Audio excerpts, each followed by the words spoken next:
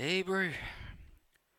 When I get the call from the coach and he tells me to go into the game, and I get on the sideline and I do my warm-up, a vigorous warm-up in front of all the ladies, and I get hot and sweaty, just the way they like me. Before I run onto the field, I think to myself, I can either shy away from the confrontation, or I can meet it head on. And then I think to myself, what would Coda Nessa do? And I think Coda would put on his terry-tailing hat and a smile, and not much else, and tie me to a chair and smother me in honey, and show me pictures of Chock's duck, which is a little bit like a choc chip, and then it makes me all hot and steamy, just like the ladies like me, and Coda too. And then I think, holy shit, Channel 9's recording this, bro. What was I thinking? Don't listen to Channel 9, don't even watch it. Just listen to This Week in League. Bro.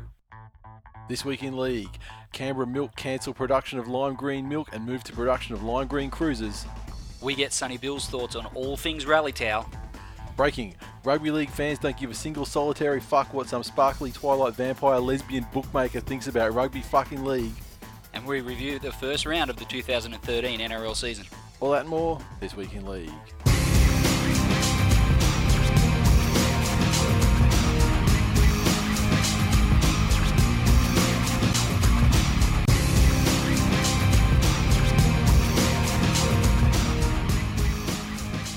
Welcome to episode 111 of This Week in League. I'm Nate. And I'm Glenn. Okay, last week's episode went down very well. Thanks once again to Matt for coming on. What a legend. And a good sport. He was partially right, though, in what he said when there was a lot of who. Yeah. People just being coy. Yeah. Everyone watches that show. And What's it called again? And some people just being fuckheads too. Yeah. Yeah, on purpose fuckheads. Yeah. But yeah, but then there's a lot of people, he picked up a lot of new followers, and I'm sure he's really going to hate us for that down the line when they just keep, now they know he's a Canberra fan. Yeah. They're just going to keep slamming him, and, if Canberra have a shit year. I suspect his lifespan on Twitter is going to be short-lived. Either that or his block button will get a workout. How about his Logie nomination? Yeah, very good. As we expected, he got a Logie nomination. Can't believe he hasn't won an Oscar yet, but anyway. And baby steps. Well, the beautiful thing about the Logies as well is that the nominations, while they are based on merit, I believe, the actual winners not so much, because it's like a publicly voted thing. So I think it's really whoever slams it the most wins. And Dr. Sexy has got to be the most popular man in that category. He has some competition from Lockie Hume, who played Kerry Packer in that. In How's That? He was a very flashy role, Yeah. He did a great job. Lots, like fucking this and, lots of swearing in it. He was no DK Lilly, though. Oh, he's no DK Lilly, but, And what about the character? What about the character method acting that Lenevere showed by growing that moustache and that rug, that shag pile on his chest for that role? Oh, he debunked that was, any real issue, any difficulty to grow. Apparently it's still there. I mean, I guess you'll have to watch some of your topless beach running scenes. Well, I've got those. I just play those on loop at home, naked. But whatever. Anyway, the point is, when Logie stuff comes out, we'll get a bit push behind him as well, because who wouldn't want one of our own to win? Yes, against the odds. And, Aussie battler. There's every chance he could be wearing a This Week in League hat on stage, except in the Logie. Yeah, because hats go down well on the red carpet. Yeah, that'll totally not happen at all. But okay, now we'll get into this issue more as we get into the show. But Rally Towel. Fuck. How fucking good is it? Well, not very in the implementation currently in place at the Broncos. Was it the most cringeworthy event on the weekend? Maybe for Broncos fans. For me, it was one of the funniest things, one of the best nights I've ever had, and probably the most fun time I've had at a game outside of a grand final. And even then, it may have even been more fun than that. We had a great special guest last week, and no doubt Matt will be on the show again, and we'd be happy to have him. But if we could get the motherfucker that was responsible for pushing the button to show that stupid fucking video on the big screen at Suncorp Stadium with those boys waving those rally towels, I'd really love to talk to that person. Yeah, well, the thing that I want to bring up is that then the demand started. When are we going to get a This Week in League rally towel? Yeah. And you know what? The answer is Sooner rather than later. Up to you guys, seriously. And I'm thinking that this might be the next toe in the water thing. We created this week in League Rally Towel, and what people will be rallying at games with it. It's up to them. I mean, maybe they'll just use it for what I heard possible uses of the Broncos Rally Towel are. And I'm fine with that. We should put our faces on it. Then it'll definitely get used for some of those things that people are talking about. What else? Saw a tweet come through from Aussie11198 said that we mentioned the shoulder charge. It was in that quick fire thing with the ticking clock that three people found. Well, yep. four people found annoying. Out of the thousands that download the episode. We didn't really go into it too much, but I thought that our thoughts were pretty clear from when we were trolling John Orchard, the doctor who pushed for the ban of the shoulder charge, trolling him during the All-Stars game. I thought it was pretty clear what our thoughts were on the subject, but I'm sure we've spoken about it. Was it on the cars late last year or something? I feel like it's a conversation that you and I have had. We may have had the conversation. I don't think it was on air. Yeah. Okay. Is that chocolate over there? Yes. Right. You may have some later. Okay. Tell me about the fucking shoulder charges first.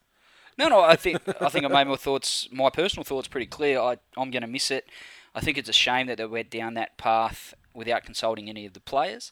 And as I said last week, I can understand the reasons behind it, and it's against future litigation and all the rest of it. But it certainly does take away an element of the game, and one that's very, very popular with the fans and is quite spectacular to watch. So I don't know if it's going to come back, though. I don't think it's they've gone too far down the path now to turn back. So you can't unring that bell. No. So I don't think it's going to come back. I mean, the litigation thing, I understand people saying that, but on the other hand, I also have the opinion, the NRL has to register contracts, and you could easily have a standard clause in every contract that says, this is a fucking contact sport. The person signing this contract hereby submit and waive all rights to future litigation resulting from potential injuries, blah, blah, through my career playing, blah, blah. You know what I mean? It's a possibility. Whether there's any legal loopholes, etc., I don't wear a fancy wig, and I'm by no means. Well, let's face it, contracts don't mean shit. So yeah, in leagues exactly. Like that, so maybe they might need to, jazz them up a bit more. But I'm against it too. And it's funny because you see there were so many things, through the first round even that you go, well, that's a shoulder charge. There was a few touch and go. Yeah, for sure. So. It's proving hard to police because it seems that you can make a real cursory effort of just sticking your arms out, sort of a little bit like shoulder charge and then wrap them up straight afterwards. Yeah. And it's like, there was also some textbook shoulder charges from players that clearly forgot. Yeah, exactly. In the heat of the moment, which is going to happen. And let's face it, they're trained 18 years to they're a young player. Exactly. If they're an old guy someone like Gal, he's been doing it for ages.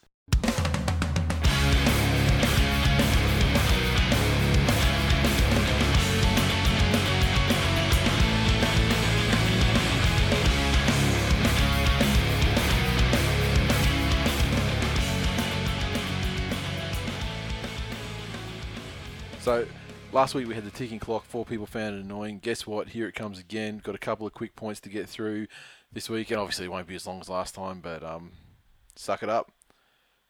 SBW OMG voiceover. Cringeworthy. Fucking one of the worst things. I think worst initiative in television history. It's up there with Billy Idol halftime show. Yes. Just the cringeworthy, any number of things that happen on the footy show, in the history of the footy show. Not good. Okay, Tom Waterhouse. Happy. I'm an avid gambler. I'm possibly one of the people that should really listen to the gamble responsibly line. Don't really need Tom Waterhouse rammed down my neck. Thank you very much. Yeah, and I am so glad that I was at the Manly game on Friday night and didn't have to sit through it live because nearly all of the tweets that we got were either about Tom Waterhouse or there was a quarter of them that were about the game and then fuck Tom Waterhouse. Exactly. Or, fuck Tom or, fuck off Tom or, universally like hated. Yeah, definitely. Okay, Rally Towel. Possibly the worst marketing initiative ever. I can see the idea behind it. It's obviously been dragged out in NFL. Pittsburgh Steelers, I think, are big Yeah. behind it. I get the idea, but they missed the mark grossly. You know, I think the idea is fine, and I don't think they missed the mark as badly. I mean, like I found it fucking hilarious because it wasn't my team, but they didn't miss the mark that bad. It's called a rally towel. So the idea, you know, to rally the troops when they need it. So a lot of people are like, oh, you know, why would they put it on after Manly had scored a try? Well, because, you know, that's when the Broncos conceivably might need their biggest pick-me-up. Yeah. Like, you're not cheering for something they've I done get where well, they're coming from, but you it know. certainly looked like, and given the colour of the towels, it did look like people were celebrating a Manly try. Yeah, then there were yellow ones out. There were like yellow ones there, but there were a lot of maroon on one side with the very thin yellow line of the Broncos logo, and then the other side was white. So they just looked like Manly towels, and they seemed to be the ones on our side of the field, which made it even worse for them. Next, the New Zealand Warriors Twitter. Did you see that? Yes. Hilarious. Sacked. Now I retweeted it, old school retweeted it, so when they deleted it, it didn't disappear. A lot of people just hit the normal retweet and it disappeared. Long story short, after the Warriors game, the official New Zealand Warriors Twitter account said something like, I don't have it in front of me, but there's something along the lines of, look, I'm just going to say what you're all thinking. That was a pretty mud performance.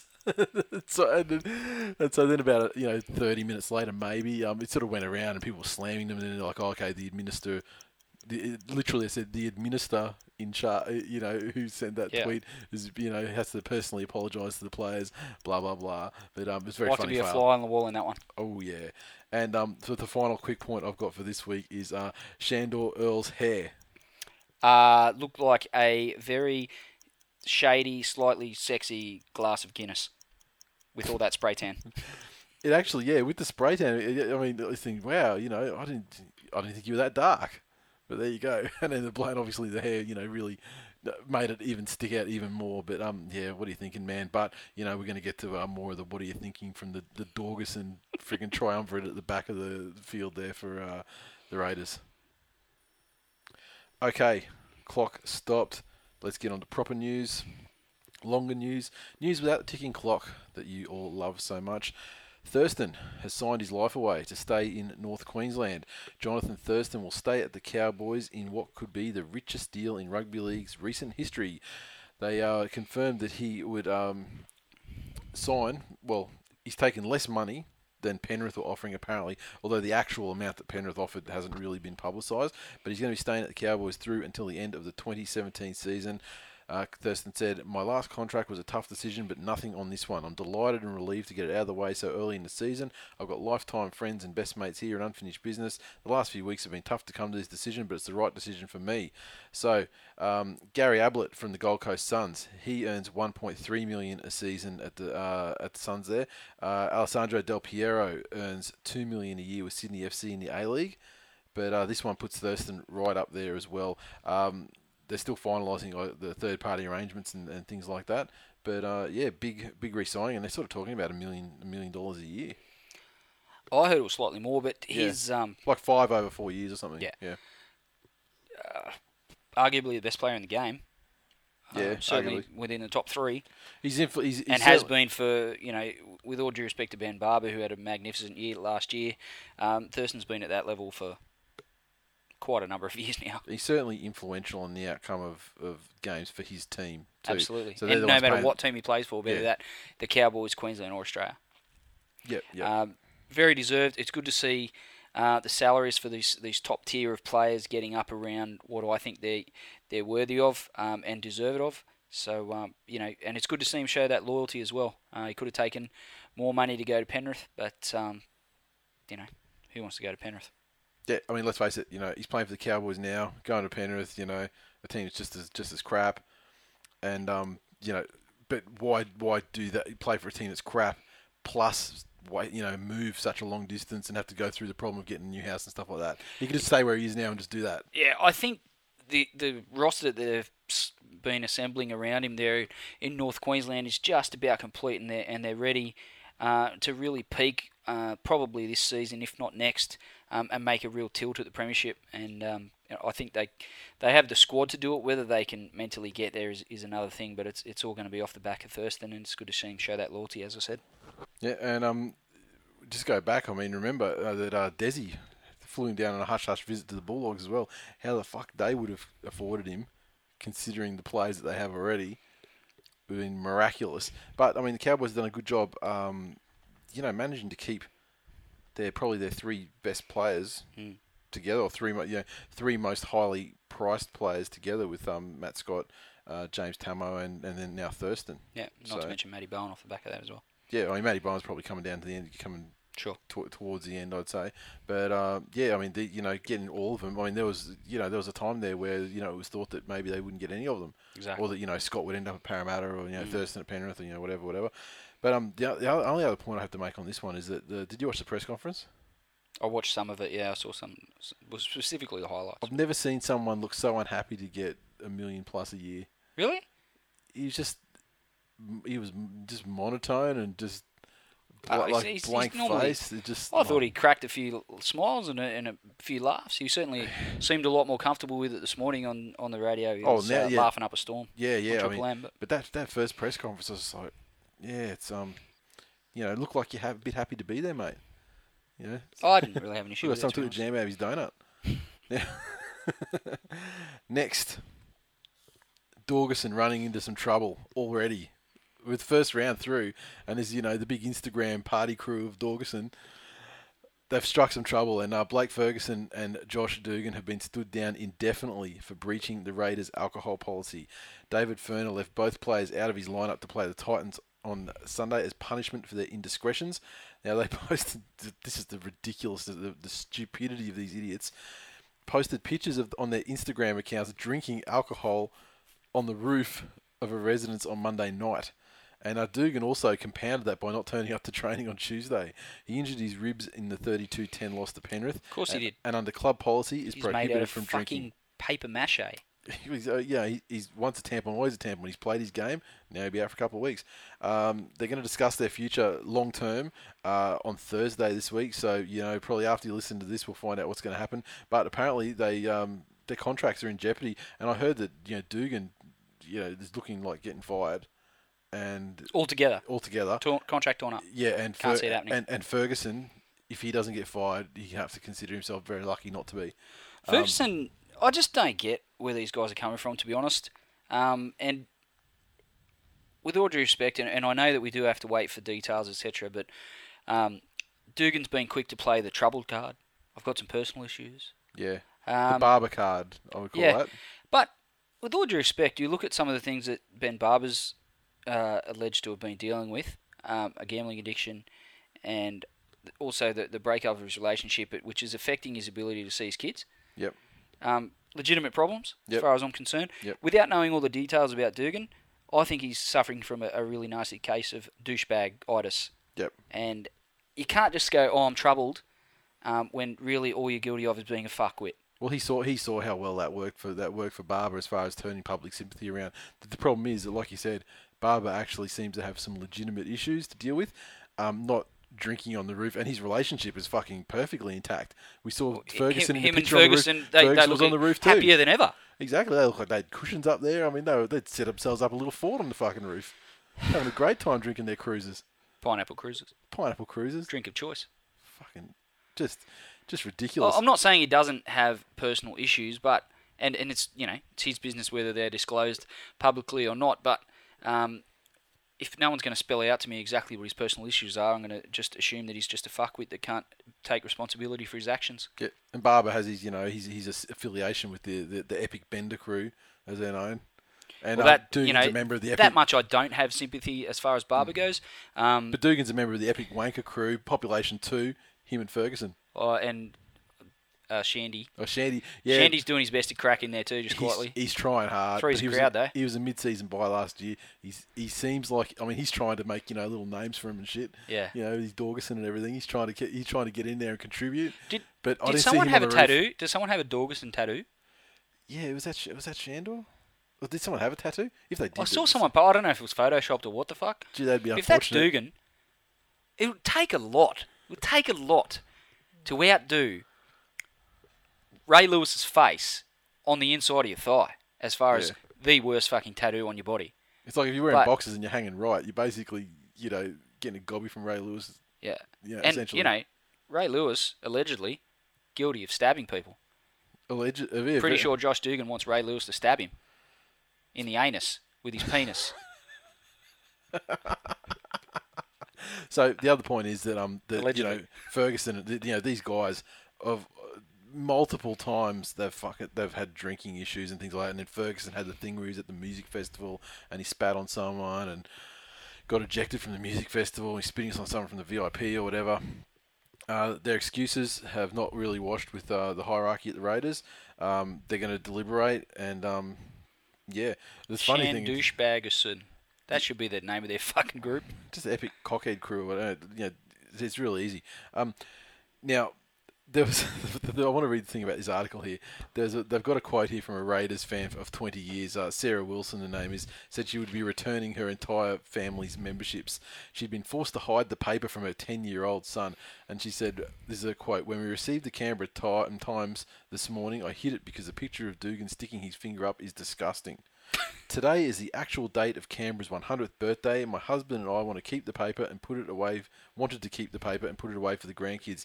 Not only do I have to hide it from my son because that's Josh Dugan sticking his finger up with a bottle of alcohol, but it's ruined that momentous historical day. We debated heavily about whether to become members this year just because of the drama, the performance, the scandals, and the never-ending headlines. Round one, this has already happened. We've had enough, so we're done. So she said that was the morning paper, right? Right. Then whoever did this article saw fit to put a paragraph at the end that says, the Raiders said no one had handed their membership in on Tuesday as of 1:20 p.m. So they're just like this chick's wringing her hands and she didn't do a fucking thing about it. She's fucking lying. I didn't know Amish people could read the paper. Seriously, I mean, Yeah, that's the guy's a crazy. dick. Yeah. No question about it. But as far as public people, just people, members of the public that are fans and members of the Raiders, I mean, Yeah. that's a bit precious to chuck all your memberships in. Yeah, I agree. Okay, the Sharkies. Well, what can you say about Sharkies? Their situation just goes from bad to worse. I remember I was on the train, or I was driving to the train station to go into the Manly Broncos game on Friday. Had been off Twitter for about 40 minutes, got back on there, and it was like just all hell had broken loose. They'd been sacking people and standing down the coach and all that sort of shit. It was crazy. But that doesn't stop there.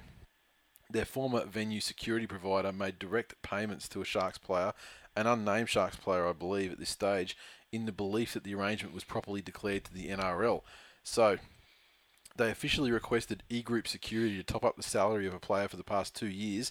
The undisclosed figure was paid across 2011 and 2012, and that sort of thing happens a lot, and it's fine as long as they're under third-party or marquee payment deals, and they're permitted. But the Sharks failed to declare the payments while they were ongoing, and Damien Irvine only contacted Schubert early this year to inform them of potential oversight. And then another twist is that the security group have also begun moves to sue Cronulla for breach of contract after the club decided not to honour the final 2 years of their security deal for Shark Stadium in favour of a rival security firm. So, Who's doing security at Shark Stadium? Well, yeah, now it's actually Not doing a very fucking good job. They let a lot of Sharks fans in on the weekend. They do. So, considering everything else they've got going on there, they got salary cap issues as well. And also, Tony Sage, the owner of Perth Glory, the A-League club, is trying to get the ARL Commission to present Perth with the next NRL licence in an expanded competition, and he would welcome a relocated Cronulla franchise with open arms if they, for some reason, based on the fact that sponsors, blah, blah, blah, if they folded in Cronulla. This guy actually is a Cronulla fan, though. It's where he's from. He grew up in Port Hacking. He's a Sharks man through and through, so he'd love to bring him over there and make him the Perth Sharks. Don't know about that. Yeah, I mean, then you got then you got all this, the anti-doping stuff where I think is it 3 players on a team or 2 players on a team? Remember when Rennie Matua was done? Yeah, there was some suggestion that he was done for Horsey Go-Go juice, and it was actually clenbuterol, but yeah. There was the initial speculation was that he was done for equine drugs. Yeah, well, I mean, that sort of goes back. A lot of steroids are vet products, though. Yeah, exactly. Yeah. Used to work with a lady that worked for a equine supplies company, and she used to have They used to have a little bit of a backdoor business to juice heads. Yep. For all the Horsey Go-Go juice that they used to inject into their rectums. Thereabouts. I don't know where. Sounds sexy when you say it like that. There's some very concentrated markets for that sort of product too. Yes, there is. But Sharkies, the best thing that I saw on the weekend was the unity of the Sharks fans. and the compassion by the rest of the rugby league community towards the Sharks fans for what their club's going through. It is there is a lot yet to be played out in this pretty sordid little tale. But at the moment, it looks like the players are banding together and the fans are banding around them and getting out there and supporting them, which is Can I just say, a good sign. I was one of those people that gladly supported the Sharks fans and everything and the club over the weekend. Yes, me too. But let me tell you, if it was fucking Manly, no fucking way in hell. I saw a bit of a debate on Twitter saying if this was Manly or the Bulldogs or people like that. Bulldogs, I mean, I hate the Bulldogs, but I agree. Or West Tigers. I mean, people just can't handle success, Nathan. See, Tigers, they didn't have a great year last year. They're Aussie battlers, like you say, like you portray them in every episode of the show. Aussie battlers trying to make their way in a tough, harsh world. Yeah, so they'd get away with it. Unsuccessfully. I think the Storm and the Broncos, though, I don't think there'd be much sympathy there for those guys. Every other club probably would, be. I think it'd be fairly sympathetic. Oh, wouldn't they cop it? From East fans. I mean, and you and me. fucking Well, yeah. South. Well, like I've said time and again that the darkest day in Australian sporting history is April 1999 when they readmitted the competition. I mean that's a fact. But they're the pride of the league, Nathan. It's not like South's are going well, rugby league's going well. Yeah, apparently. Yeah, and what's happened? South won their first game fairly comfortably. We got fucking drug issues. We got motherfuckers on roofs drinking cruises. Yeah, they were just drinking beer. No one said a word. That's the real issue. Oh, I mean, I'll go so far as say possibly the most negative start to a year ever. And just finally on the Sharkies, David Givney, the doctor, he'd worked for 28 years at the club, and he was one of the guys axed by the Sharks. And merciless. Yeah, merciless, all right. And he's also worked as New South Wales and Australian team doctor during his career. He is actually angry at the suggestions he failed to inform the club's board of suspect practices during Dank's time at the club. He was the guy who first questioned the controversial methods from Dank's, and which has ultimately resulted in Dank parting ways with the Sharks after less than 3 months. So he said, after meeting with my lawyer, I've decided to take legal action. I have no desire to do anything to harm the club, but I'm forced to leave matters in the hands of my lawyers at this time. And of course, the club has no money, so if he successfully sues them, he may harm the club. Well, and off to Perth they go. And he can be the club doctor there. Maybe. Win-win. Jesus. Round and round we go. Round and round we go. I just have to get my phone out for this next one just to give a bit of so I can actually get the text of it. But people were getting very excited. I received this text half a dozen times, and I received it in emails with people rewording it slightly and acting like they had a fucking inside source into something. Yet all the dot points were exactly word for word. So this the text message was from a guy who works at Fox Sports. That's the first 2 times I got it. Then I got it as from a guy that works inside one of an NRL club, from from blah blah, all this bullshit. So Newcastle are next. Apparently 7 players to be suspended. Jeremy Smith, spelled incorrectly. How can you misspell Jeremy? But will be exposed as the player who introduced Danks to the Sharks and Wayne Bennett. Manly have 17 players involved. Rumour has it they'll be stripped of 2008 and 2011 premierships, although the Asada investigations only last 2 years, I believe. So, Menzies has rolled over to Asada.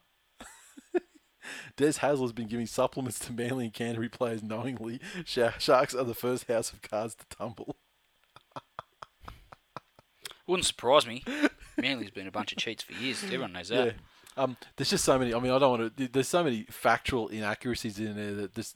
If you're going to do a good sort of rumor mongering thing to spin it around, you just want to keep it to either facts that are already out there to sort of give it a little bit of legitimacy, and then the other ones are things that can't be easily readily disproved. And so if you want to say someone was going to roll over on Manly, you just make it someone someone Chris minor. Bailey.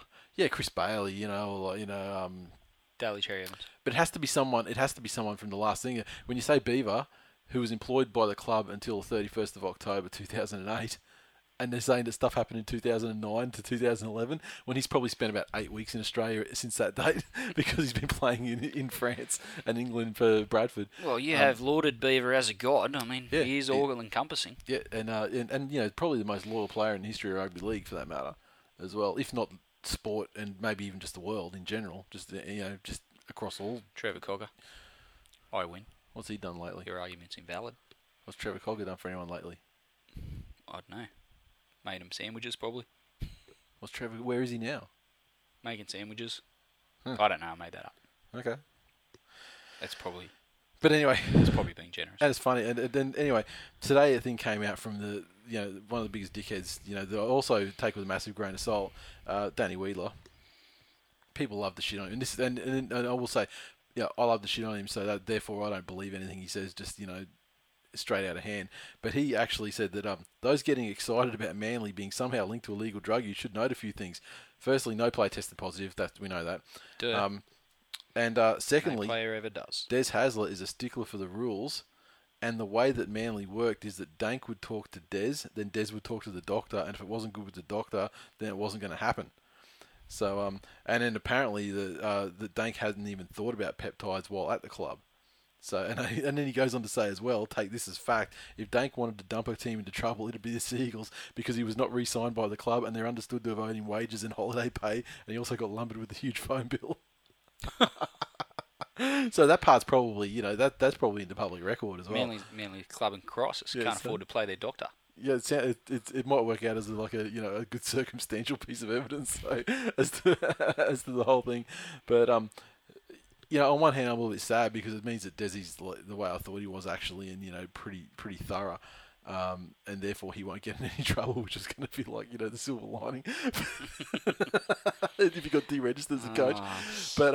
But yeah, just won't let it go. Yeah, exactly. I won't let it go. But funny enough, a Desi anecdote, and I won't say who the person was who told me this. Let's just say it's a former employee of the Manly Seagulls Rugby League Club, and once received an email from someone else in the club, and Desi was CC'd on the email. He replied to the person who sent him the email and said, thanks. Didn't hit reply all, and Desi tore 10 layers of shit off him for not copying him in when he replied and said thanks. Wow. Yeah. So that just tells you the kind of control freak guy, that Desi actually is. I would have just told him to get fucked. Really? Yeah, like apparently. a footy club couldn't possibly pay anyone that's not Des Hasler or someone in that sort of held in that sort of esteem within the club. They couldn't pay me enough to deal with that bullshit. Yeah, exactly. Well, fuck off, mate. The person was a haircut while you're at it. The person was a former employee, so yeah. There you go. You got it right there. Would have given him a plunger and said, "Bash this up your ass." Yeah, exactly. Along with your shitty attitude, mate. Exactly. Okay, and finally, Sam Burgess is out already this season, but this time it's not an injury. He's going to miss the round 2 match against the Sharks after submitting an early guilty plea to a high tackle charge. He was hit with a grade 1 careless high tackle charge for a 57th minute shot on Mitchell Pearce in the Rabbitohs win on Thursday, just gone. Early guilty plea earned him 95 points, so he had 38 carryovers, so yeah, he's got a little bit carried over, but he's just going to miss the one game. South's got plenty of depth. I think they'll overcome that. Yeah, he was playing pretty well though too, but he had a great game. There's no doubt about that. But I think the day that you see Sam Burgess play a full season, I'll fucking give it away. The day he plays every game. He does play with a level of aggression. Plus, his body probably hasn't shown that it's able to withstand the rigours of 26 to 30 solid weeks. Because he's English. I think so, and I think that the water's really poor over there. And English people are just calcium deficient. Well, it's such a small island over there, England, and the English people are so inbred for hundreds and hundreds of years. That's right. They're like German shepherds now. I'm surprised their hips don't fucking pop out when they get out of bed every morning. That you've just like painted the entire English race with the one brush. It's not sorry. Wow. And I have to say, there was a little bit of a debate on Twitter about Mrs. Burgess's vagina, and I think that was a little bit in poor taste. And people defending her and saying that she's really good looking for a chick that's pumped out all these kids. She's a lovely lady. I'm sure there's no doubt about that. I'm sure she is. Russell Crowe would not have selected her for his test tube baby super player program back in the day. Fucking the Burgess Matrix. Yeah. He would not have selected her to be the Queen Burgeye if she didn't possess these qualities. Fair call. Let's move on, shall we, before we get in trouble.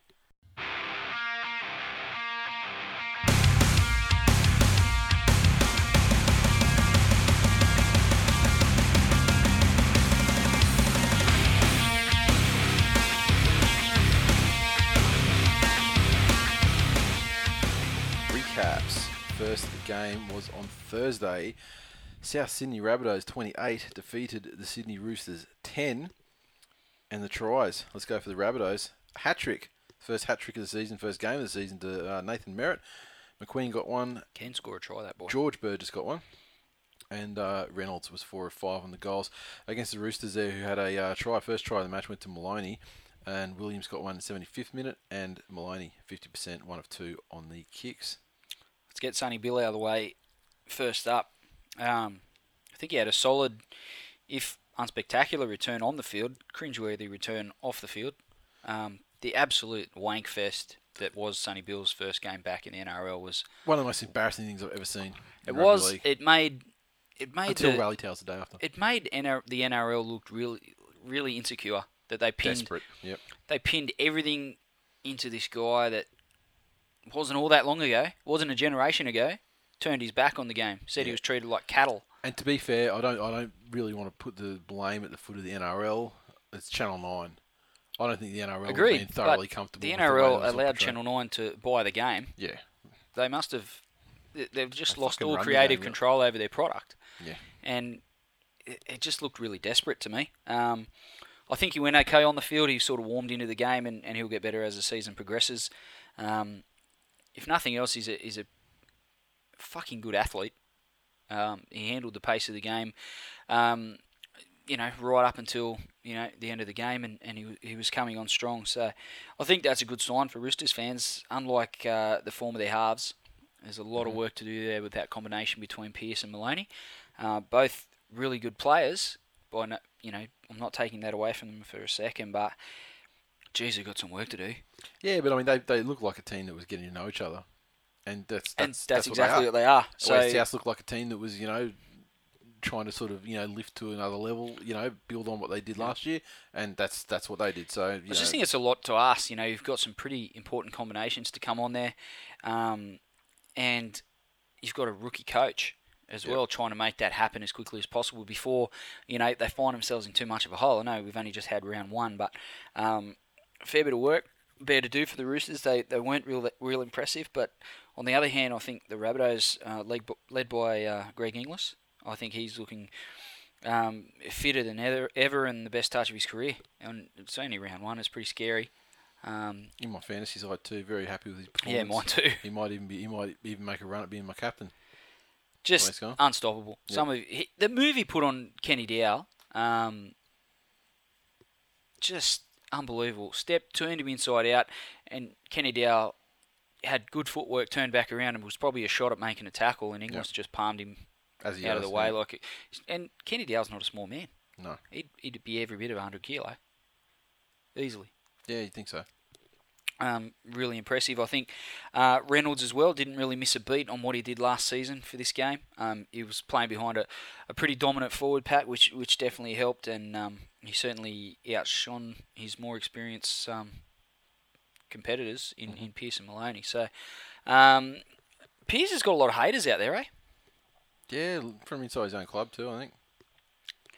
Tigers were looking at him a while ago before he signed that most recent contract. So I just wonder if it's just because he achieved Origin fairly quickly. Probably it has come fairly easily. There's been no competitors for him for the slot and the side and that sort of thing. But he's a good competitor, but I think his best football is and those moments are few and far between for him, and he needs to become more consistent for the Roosters, especially with all the other different aspects to their side with the coach and Sonny Bill and Luke O'Donnell and Maloney being there. He's been a bit of a constant. Yep. He's got to be the guy that leads the way with consistency, and considering he's a halfback, it should fall on his shoulders. Yep. All right, now Twitter, the Tourette's guy at B15542 that what does Carl Stefanovic know about rugby league? You gronk, fuck off back to today. Tigers in decline, and he refused to use the official hashtag and went #BunVCock. So yeah, the Chapo 82. Souths fans still think they're pride of the league. Hands off the metho. 3-card magic trick. Reynolds already showing signs of the Rookie of the Year curse. I thought he had a good game. I thought he had a good game too. I don't know what you're talking about, Andrew. At Shane Aaron Elvis. Did you know that Roosters celebrate penalties like tries, music pumping, and cheerleaders kick off? So sad. Wow. At Lanier. A Roosters team completely outclassed despite Nine's best intentions. A stable South team looking dangerous. Wow. That's fairly well thought out. Yeah. At MMA underscore Dave underscore Mac, co-host of This Week in MMA, that Roosters fail, Money Bill Williams fail, buying a premiership fail, Roosters fans suck it. Wow. Sounds like Dave's going to start tweeting the show after games this season. And fairly aggressively too, I might add. Yeah. I mean, well, you know, this is how you get to be the Gronk of the year and all those sorts of things, you know, by tweeting outrageous things. He's definitely a front runner without tweeting a word. Troy underscore 79. S. Burgess absolutely smashed SBW all game. Looking forward to next week's episode of SBW's Inside Thoughts. #Channel 9 in decline. And what do we got here? Monty Fumes. All I got out of that game was SBW, SBW, SBW, SBW, SBW, SBW, SBW, SBW, SBW, SBW, SBW, We get it. SBW, SBW, SBW, SBW, SBW, SBW, SBW, SBW, SBW, SBW, SBW, SBW. I read every one that he put down there. Was that really necessary? When it's only 3 characters, you can fit quite a lot in 140 as it turns out. Jesus. And finally, Cruzy06. They should have named the Spider Cam Rock Spider Cam, appropriate with the weirdness of SBW voiceover. It's a bit Uncle Bully-ish. Wow. Through a few references in Just there. on Spider Cam? Yes. Love it. Spider Cam. Spider Cam. I'm not doing it. I thought it was great. Had its detractors. People were saying it was distracting. Yeah, Jonesy. Weren't a big fan of the camera angles, That was etc. live. Yeah, camera angles. I must admit, I haven't really looked into them that much, other than just watching. I was obsessed with it at the game, but at the game, yeah. I mean, it's interesting to see. When you can see all the wires and everything, the way they're strung up in a stadium. Yeah, it's impressive bit of gear. Yeah, but yeah. I mean, it's all right. It's a bit of a gimmick. I think at the moment they don't really know what they've got yet. They don't really know how to use it to the best of its abilities or whatever. Yep. They're going to find there's going to be certain situations where it's perfect to use. What happens if you kick the ball into it? I mean, it stays behind the play. Tigers get 2 premiership points no matter whether they're participating in the game or not. Like it does, it stays behind the line. So if someone's kicking it, theoretically, it's difficult for it to Charity Shield. Impossible. John Sutton almost took it out. Yeah. So do you know what the rule is if you hit the Spider Cam? Oh, I suspect they'll pack a scrum. Be much like if the ball hits the ref, yeah. Yeah, well, that's what I'm thinking. I mean, something like that. But yeah, I don't know for sure, and it's probably out there. But I just thought I'd raise it because just thought of it then. Any further thoughts on that first game of the season? No. All right, so we move on to Friday night football, and once again it was Bronco night football. But as usual, the mighty Manly Sea Eagles 22 won in Queensland, defeating the Broncos 14. Tries, a double to Skivvy Matai. Cherry Evans got a try, and Wolfman got a try, and Jamie Lyon 3 of 4 off the boot. And we move over to the Broncos. Tries to Gillette and Maranta. 2 of 2 conversions to Prince, and he also grabbed himself a penalty goal as well. Already spoke about rally towels. Yeah. Oh my God, they're so fucking amazing though. Just the hilarity. And the Broncos fans turning on them. It did add to the spectacle of the game as far as just wondering how more inappropriate the guy pushing the button could get. Yeah. And the video where it goes like rally towel and big strobing letters on the screen, and then you got Thide and who was it, Jack Reed, and was it Alex Glenn the other one? And he's just twirling his hand like the most limp-wristed, unenthusiastic twirl. Yeah. And just a sad Thide with this ridiculous grin plastered on his face. It is dead set. It's already started to creep its way into the vernacular between the boys and I. Went up to Toowoomba and spent 6 hours on a power chisel, chiseling tiles off my mate's floor. The same 2 mates that we have the season tickets together. Whenever someone said something, tried to be smart or whatever, it was like rally towel. Rally towel, mate. Rally towel. And I don't know where your seats were in relation to the away, babe. I mean, could you hear us? Yeah, we're a couple of bays over. Yeah. Yeah, I mean, like, You're in 317. We're Yeah. in 319. okay, cool. So you would have been able to hear us, like, Yeah. and it got to the stage where like we started calling for the rally towel. Yeah. Pretty much whenever there was a break in play, we just called for rally towel because there's Broncos either side of us, and so we're just looking straight at them, just going rally towel, and they're just like bow their heads, like, oh my god, this is so fucking embarrassing, and Then we started, going rally towel, rally towel, rally towel, Yes. and then the famous My Garden Shed one, he said my rally towel. I mean, it was one of the most fun nights I've ever had at a game of football. It was sensational. Anyway, back to the game. I think the Broncos started out and filled their fans with plenty of hope as to what the season could bring, but they faded really badly. Well, they did. They started out with what the season could bring because Manly had the ball attacking from 20 minutes out for about the first 10 minutes. So yeah, they did. That is what the season's going to hold for them. The Broncos actually look good in patches, but I think the combination between Prince and Wallace has got a long way to go. I think part of the problem is that Prince is playing out of position. Yeah. I think he definitely needs to be halfback. They looked more creative in those times where he went to first receiver rather than trying to get on the outside of blokes and play that running sort of 5'8" role. So I think the answer is, it starts with him going to halfback and Wallace playing 5'8". But I just wonder, the Broncos, Josh Hoffman looks like he's put on 10 kilos. Yep. He is very, very thick across the shoulders and through the chest. Looked like he might have lost a couple of yards of pace. And I think Alex Glenn as well. Yep. Just looked massive. I think it's their off-season strength and conditioning, whatever they've been doing. Manly Definitely did the same worked thing. as far as the size goes, but but it's a detriment in the modern game. Yeah. Manly did the same thing in between 2009 2010, and I remember watching them back then, and they just felt it felt like they were slower or something.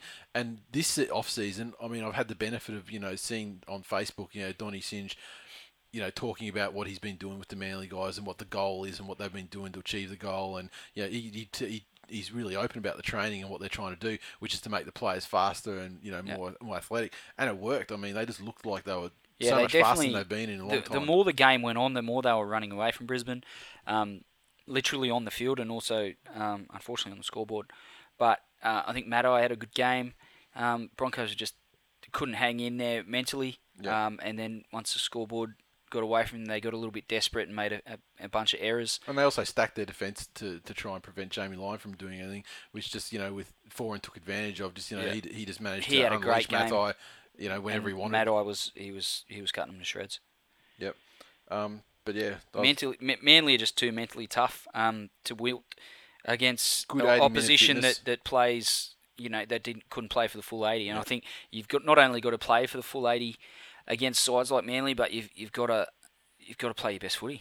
Yeah, and they say trial form, shit form, or I say, a great man, me, says trial form, shit form. But remember that game against the Warriors? It was a televised trial with the Broncos, and that was a game that wasn't played like a trial. It wasn't wholesale. It was kind of like two lineups of 17 going against each other, and it wasn't like this whole resis for a quarter sort of thing. Sure. That was actually played like a proper game, and that was the one where in the first half Broncos had about 5 or 6 disallowed tries and were all over them. But once again, the Warriors put a burst on them, They couldn't go with them, and then they coasted through the finish line for the last 20 minutes. That's pretty much what happened with this game as well. I mean, once Manly were ahead, I think it was 16-14, was it, when they didn't get the conversion there, or 18-14, whatever it was. They I didn't feel like there was any danger of losing it even at that point, and then they added another try afterward. To sort of, make it even more comfortable, like more than a converted try. But I just didn't really feel like there was any danger. Once they even got back to 14-12, I thought, we got this. I mean, you could just get the feeling for it. And the Broncos crowd must have been the same because, I mean, they were ignoring their instructions to rally. By the end of it, they were just mocking it. Twitter. Oh, I just want to say, for the record, though, I thought, Manly would be slow starters. I have to say I was dead set wrong, and the work they did over the off-season was... I'm really impressed. They came out looking pretty... I mean, they never looked this good so early in the season, so pretty impressed. Especially the work with Joey doing with the halves. Clearly, that's they both look really good. Buying him as an exclusive part-time coach is paying immediate dividends as far as I'm concerned because they look better than they did almost all last season, I think. Okay. Aussie 11198. just when you think you couldn't find a bigger gronk than Ben Eichen, the world shits Tom Waterhouse out of its arse. And there is going to be a theme on these tweets. I mean, I tried to make it so I didn't select all of them like that, but almost all of them had like hash fuck off Tom. The first Friday night football telecast for the year clearly misstepped. And I heard that at the end, I mean, I actually IQ'd the replay of Fox, so I didn't get to see the full Channel 9 experience. Mm-hmm. But apparently after the game, like Tom Waterhouse had like 15 minutes talking about shit or something at the end of it, or something. I mean, people can correct this. I didn't get to see it because I didn't take the Channel 9 version. But, yeah, I mean, they sold their ass so badly. Yeah, given the fact that he's obviously put up a fair bit of cash to sponsor the game, I don't really have an issue with him being part of the telecast, but, Like Muncie was, Yeah, exactly. Like I just don't think it needs to be this massive thing where you're just pushing it down everyone's necks. And if he's on there as an expert, like, give me a break. Why can't he employ a fucking expert from within his organisation that's not necessarily a rugby league player or an ex-rugby league player, but someone who knows something about the sport that people don't find thoroughly repugnant to look at? Because half the problem, are you trying to get us a gig with Tom Waterhouse / Channel 9? Yeah, why not? Via the NRL? Yeah, why not? Well, the thing is, I think... Give us a call, Tom. I think 80% of it's got nothing to do with really what he's saying. We love skinny lesbians on this show. Yeah, 80%. Let's even bump it up. 95% of people's problems with Tom Waterhouse go way back to the first ad campaign. I know what punters want, walking around saying, I got 4 generations of blah, blah, blah, and not forgetting that one generation was warned off for fucking fixing, fine cotton and everything like that. So, yeah. I think people have a problem with Tom Waterhouse himself, not necessarily and also a gambling... the amount of Tom Waterhouse. But I think if it was someone else or something different, and it wasn't him, I think if it was like the horse-faced Jamie Rogers, for example. I wouldn't want to listen to her for 15 minutes either. Well, no, I wouldn't. But I think that I don't want to look at her for 15 minutes. I think people wouldn't arc up as much about that as they would about because it's Tom Waterhouse. It could be Hitler, really. Let's face it. Wow. The Hitler of gambling. Fuck, I tell you, that could be the title of this episode if it wasn't going to be on Channel 9. Now we're back to the tweets. B15542. Nice to see Prince doing what he does best. Fuck all. Hash fuck off Tom. Hash Tigers in decline. Hash fuck off Tom. Then we've got Beer Boy 182. I just realised watching NRL Brisbane Manly who Dylan Andrews from Tough 17 reminds me of. Brent Kite. I actually can see that. I can see what he's talking about. And there's a couple of MMA tweets this time around too. There's one about the Penrith game, which is quite good. Keep it to the footy, kids. And yeah, Brent Kite turned back the clock. One of the best games he's had in ages. He did play well. He wasn't doing that thing where he runs to the line, turns his back and backs through him. He wasn't trying to be a 5'8". He was actually running through. He made a clean break at one point. Clearly buoyed by being rejected by the West Tigers in the off-season. Threw a cutout pass that I think that resulted in the Matai try. Mm-hmm. The first one, sensational. Amanda didn't think he was a 5'8", yet threw a cutout pass for a try. Yeah, that's the best part. Yeah, contradictory. Well, no, he's a forward. He ran through the line a couple of times, set up some nice offloads. And just quietly, I've seen people bitching about Supercoach that he didn't get a try assist for that. So he got gypped. Amanda Rose Long. I can't even contrive some flimsy excuse about the refs. It's going to be a long season. And I don't know about that. Let me tell you, she's the queen of flimsy contrived excuses about the Broncos' performances, especially as they pertain to Manly. Berkeley _Eagle. So tonight was all about the Broncos getting a toweling. Hash rally towel. Early contender for the hashtag of the year. I think it's going to be a 2-horse race. Super Grover 4. Hash fuck off Tom needs to be cock punched. Bloody Matai played a blinder, and Manly seem to be making ref calls at the moment. What the fuck is that about? Indeed, what is that about? Lynn Shields. Happy the Broncos brought their own towels. They needed it to soak up all their tears. Shut up, Lynn. Bang. I don't like your attitude. At Lynn Broncos gassed like it was round 21. Manly dialed it to 11 and broke the knob off in the second. Early but exciting days. And finally, on a blood buzz. 25 years ago, Don McKinnon urinated on Lang Park. Tonight we saw the entire Broncos squad piss themselves. Hash affinity. Hash Brookvale North. And of course, I was very proud to actually be wielding the Brookvale North sign at the at that game. So it's sensational. Next, we move on to surprise. Parramatta 40 defeated the Warriors 10.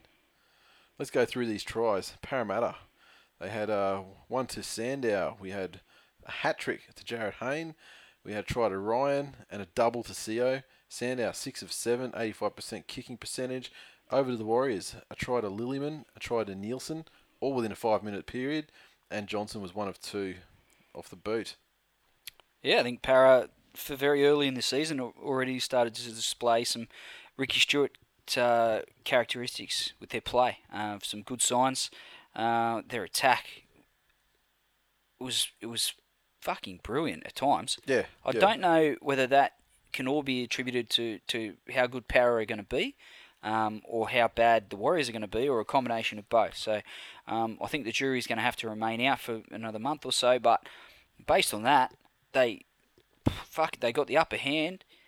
They got momentum and they didn't let up for the whole game. Hayne looked enthusiastic. He was pushing up through the middle. He was everywhere Sandow was. Just, led them around. He was full of talk. Just looked like he's grown an extra leg under Stewart already. Thriving. I mean, let's face it, when has his best performance has always been? If you pull out that little run that they had at the end of 2009, his best performance is always, Origin time, and some of that, was spent under Ricky. So he's obviously, he thrives under him as a coach. Sure. I think Sandow, he was much maligned last year, certainly by this show and a number of its listeners and hosts. And still, it still is. And still is, but you can't take away from the guy that he definitely looks fitter than I've seen him. He's lost weight. Probably, I think he looks better than even his best days at South. Yeah, definitely. He didn't change really too much from South to Parramatta in the early days. No, I mean, it was just the results that changed, not his build. You can see he's lost a considerable amount of weight. Yeah. It's added to his explosiveness and his pace. And in his general play, I think, again, this can be attributed to Ricky Stewart's influence. I think he looks a more controlled halfback. I think his kicking game was really good. He had a couple of really close 40-20 kicks that didn't quite get there, but just his kicking game, he kicked early, kicked long, kicked to the corners, and didn't go for those hugely spectacular plays that weren't on. Cut him to shreds, looked really good. And whilst they were unstoppable, both Hayne and Sandow, I think it was all off the back of Timmy Manners' go forward. I think Moy played a role in that as well. And then Rennie Matua's impact on the edges just kept that momentum going. And then once the backs got their hands on the ball, Jacob Loco as well, another knee injury. Yep. I don't know how long he's going to be out for. I haven't heard the report. Yeah, I haven't seen any injury. It looked pretty bad, and he's had a couple of bad ones over the last couple of seasons. But when he got his opportunities out wide, he looked really good. He's big, he's strong, good footwork, good pass. Can hit a hole. So hopefully he's not out for too long for Para. And Warriors stamped themselves as genuine wooden spoon contenders with this performance. Yeah, they did look ordinary. And like I said, I don't know if that's an indication of how great Para were or whether the Warriors were just terrible. So time will tell. I think the jury will be out on them for a little bit. But, geez, they've got some players in their roster. I think Maloney not being there and a bit of a calming influence in general play. You've got Luluai there now. I don't know that he's a great organiser, and we know that Sean Johnson is very much an off-the-cuff type halfback. So remains to be seen how that combination is going to go. And let's not forget Matthew Elliott is coaching them. Yeah, and actually that's an important point to make because that's a guy, I mean, you want to talk about being unfairly maligned.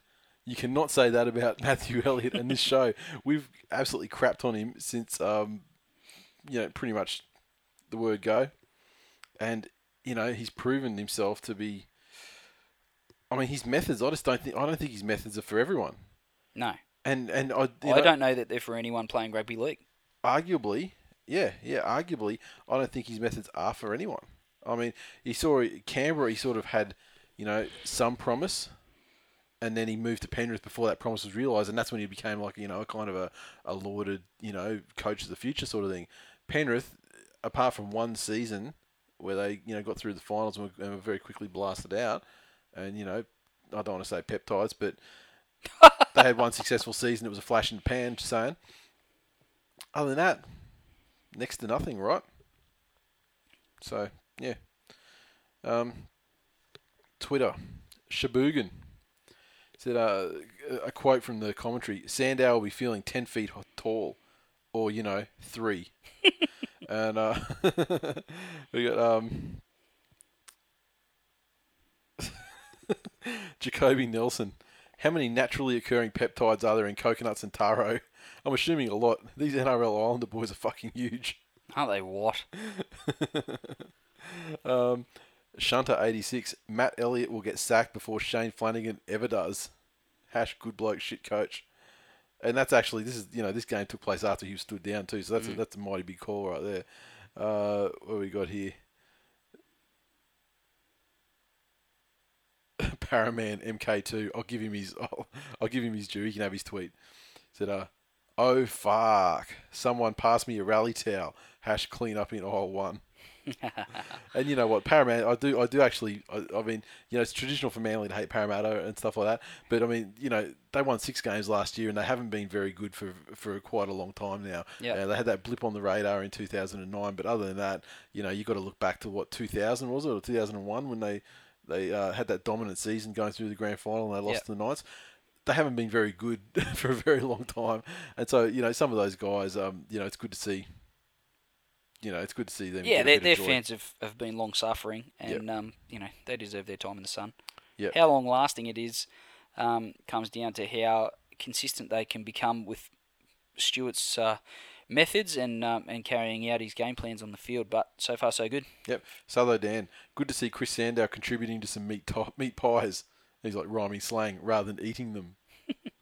What else have we got here?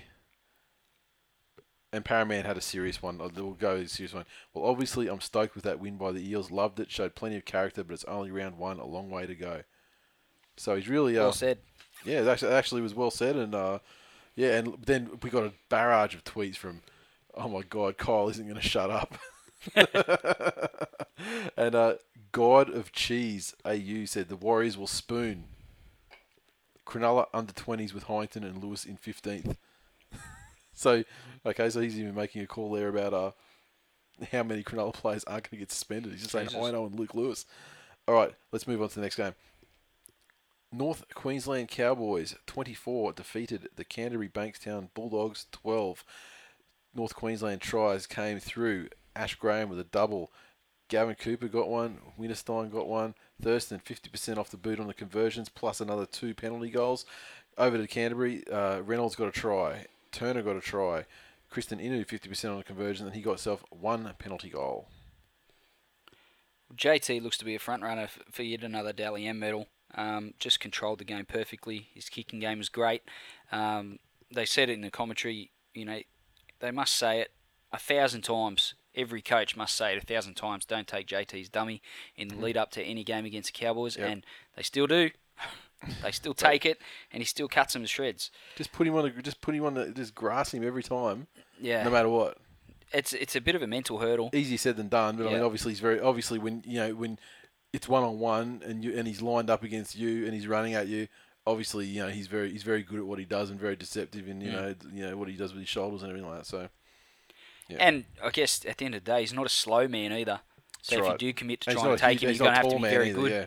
You're going to have to be very good in the tackle anyway, because he can beat you with footwork as well. Yep. And speed. So, I was really impressed with his game. I was impressed with the Cowboys forwards as well. They really hung in there. Tamau was good. And, we had a bit to say last week about young Moore, the Pommy hooker. I think he went okay. Yep. Not spectacular, but was certainly a solid debut in the NRL for him. As for the Bulldogs, had a number of players out. Obviously Barber with his issues, but also Cassiano, Pritchard, James Graham.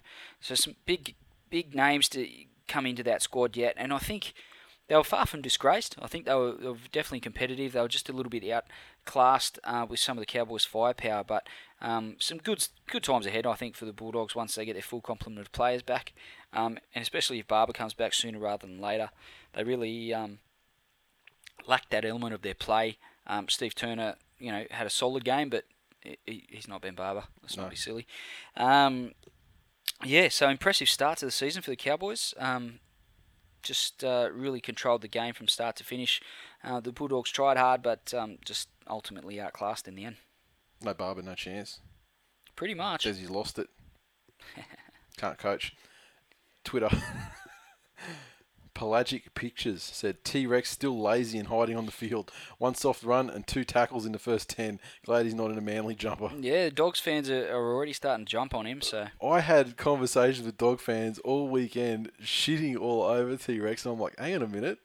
You guys, this is your big, this was your big thing, This was your guy. guy. This was your guy, this was your guy. Like, Desi missed out on 4, and so you just had to pay, spend a bucket load on someone just to get some sort of moral victory or something. Yeah, but nah, that's they're not happy with it already. Devonhead, good to see Steve Turner and Chris Keating are sticking with their impersonations of rugby league players. # rally towel. Josh Reynolds tried hard as well. Yeah, and as did Ennis, but just not enough ammunition in the Bulldogs' attack to get the job done. What else have we got here? Noddy 0013. I thought Des would fix T-Rex. I put him in my fantasy team. # I'm a dumb gronk. the Chapo 82. Can the Bulldogs get a refund from Manly for T-Rex? # make City Rail look fast. Jesus. On a blood buzz. I didn't watch the game, but fuck that T-Rex is a lazy piece of Hasler. Josh _Hill _191. Who we haven't seen him around for a while. No. Is it live cheerleader Harlem Shake with a helmet, the Dog's biggest highlight? And we got Southo Dan again. He's best tweet. Let's see. Headline: Dogs neutered. Reynolds has shit haircut in Barber's absence. Well, Reynolds has always had a shit haircut. I mean, he's always had a bit of a mullety sort of situation going on. It fits him well. We've got to give the former NQC, what was he, NQC 81, Jono? Jono, yeah. Now he's at Mad Cow's disease. And he said, all the rally towels and mud in the world couldn't break down the Great Wall of North Queensland. Encouraging early season win. So his ham hocks would be moving furiously over his little curly bit. That's right. After that game. And Chris Wargren said, Clemmer and Eastwood look the goods. Williams needs the Tuvey slapped out of him and needs to get some urgency. This is so funny. They're saying all this shit like it's a fucking surprise. Literally every single game last year, I said the same thing. And then you got TDY Sport, who I've seen he's a bit of a cheerleader, / apologist. He said, no Barber plus 3 guns missing from the front row. I love it when the opposition write us off. So calm down. Yeah, we'll see. You got to take your lumps when you lose. Yes. And we all do it. I've still got to take mine just yet. Oh, and aren't they going to be lumpy? Lumpiest of lumps. They'll be lumpy as fuck. Okay, next one though. Penrith, 32, defeated Canberra. Poor Matt, 10. Now the points went to Sikamanu got a try, Sigiaro got a try, Coot got a try, Smith got a try, and Plum got a try right at the death. Walsh was 100%, 5 from 5 on the conversions, plus he added a penalty goal. And Canberra, Macrone, 31 minute, got a try. Fergie Ferg, the selfie king, got a try. And Croker was 1 of 2, 50%. 32 points to 10.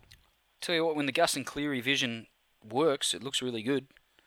It's a long season, so I'm still not convinced they've got enough talent and enough creativity in their roster to keep that sort of performance going over the course of the season. But for this game, Raiders wilted, but Penrith started strong and kept the momentum going and really did a good job of maintaining pressure and trying to win the game with field position and possession. I'm not convinced again who's the game breaker when the opposition offers more resistance for them. Yeah. I'm not sure it's Walsh. I think he's a little bit predictable. I think Lachlan Coote relies on his teammates to do a lot of the creative work, which he can finish off with his ability under the high ball and backing up through the middle. So as for the Raiders, lots of expectation given some of the players in their roster, but as we spoke before, they're a little bit self-absorbed, some of their stars, and I think they buy into their own hype rather than living up to it. So they've got that to work on. David Furner's got his work cut out for him. We don't even know if these blokes, speaking for Dugan and Ferguson, At least they're this going week to be they're at the club gone. long term. Yeah, so. yeah. I mean, at least this week they're out. So, it's a very unstable situation there, and it must be like that anyway. Behind the scenes, because you've got these drunk ass. These guys what are they like?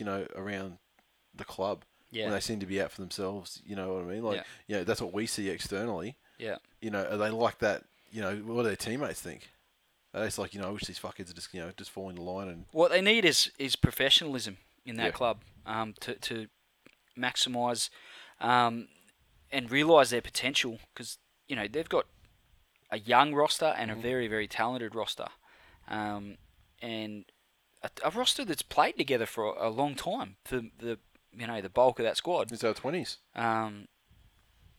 So it's time now. They're not young kids anymore, and they need to stop acting like kids and grow up, and start getting the best out of them. That comes down to Ferner, but also the players have to be accountable as well. And some of this flashy bullshit needs to take a back seat until they get a little bit more substance to their performance.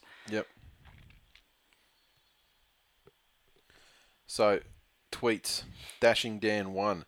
Hard to hold the ball with all that fake tan on Shandor. And that is a feature we mentioned at the top of the show, though, with his fake tan and his haircut.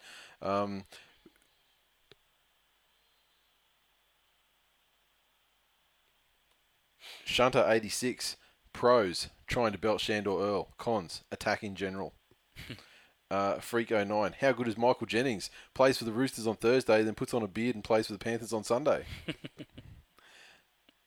Michael Darren 79. Blake Ferguson wahooing his own tackle. Did you see that? Yeah.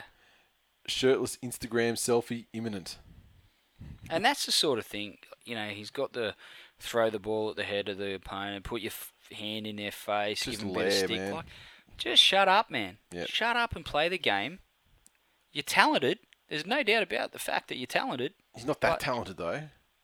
He's not talented enough that he can go around acting like he's bullshit at the door. Kobe Bryant or anything. He's not the greatest of all time in the game of rugby league. No. I mean, he's not even in the top 10 wingers going around today. No, and the reason why is he's his biggest fan. Total mug. Year of a Panther said, at first it was easy to make light of tampon, but in all seriousness, is this guy's body even up for first grade? Dashing Dan 1 came in again and said, that's not an Earl, it's a princess.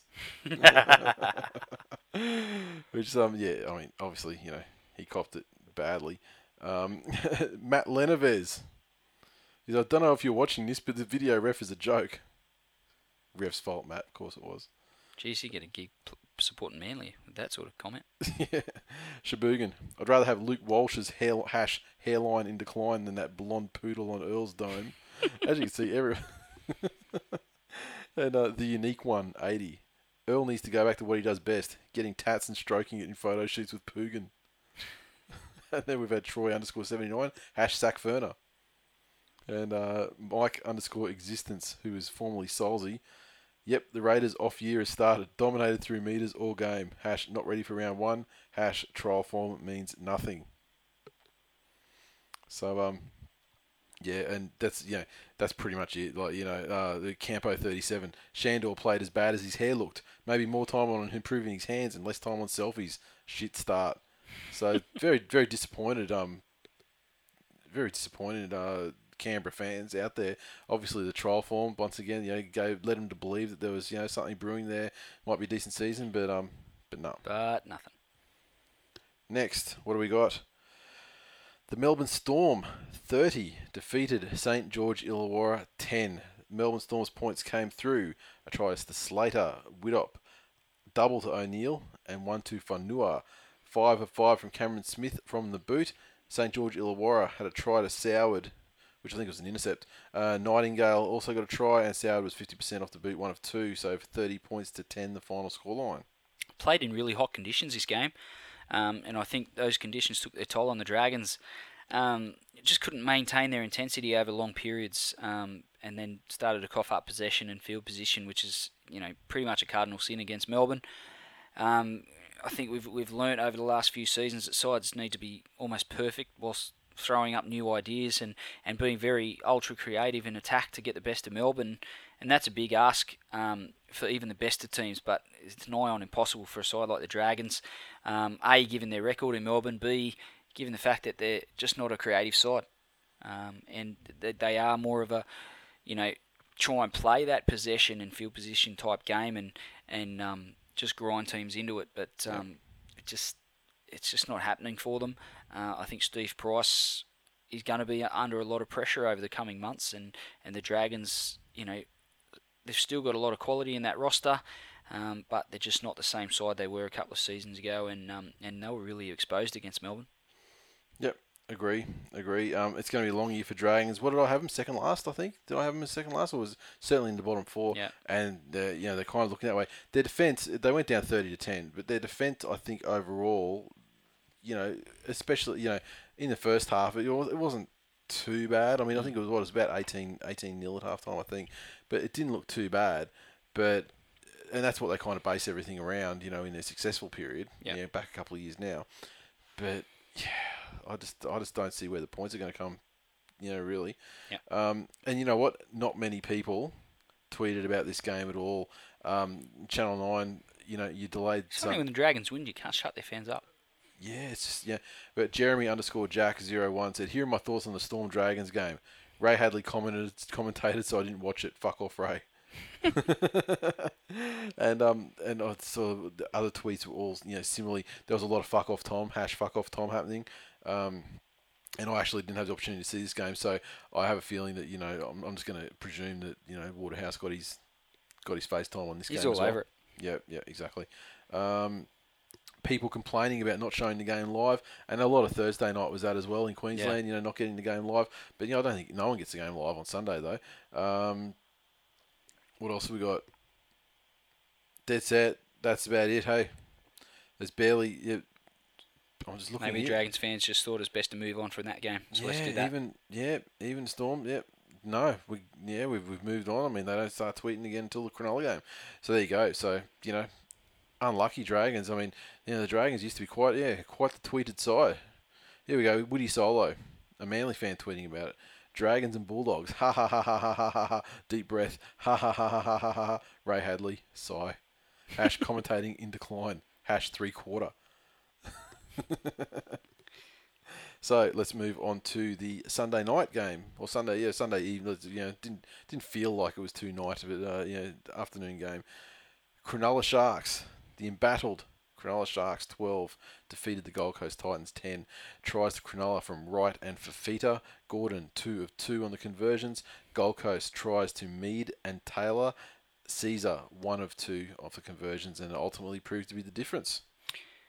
I think if Cronulla don't fold and or aren't decimated by the aftermath of this Asada thing, I think it might just really propel them on.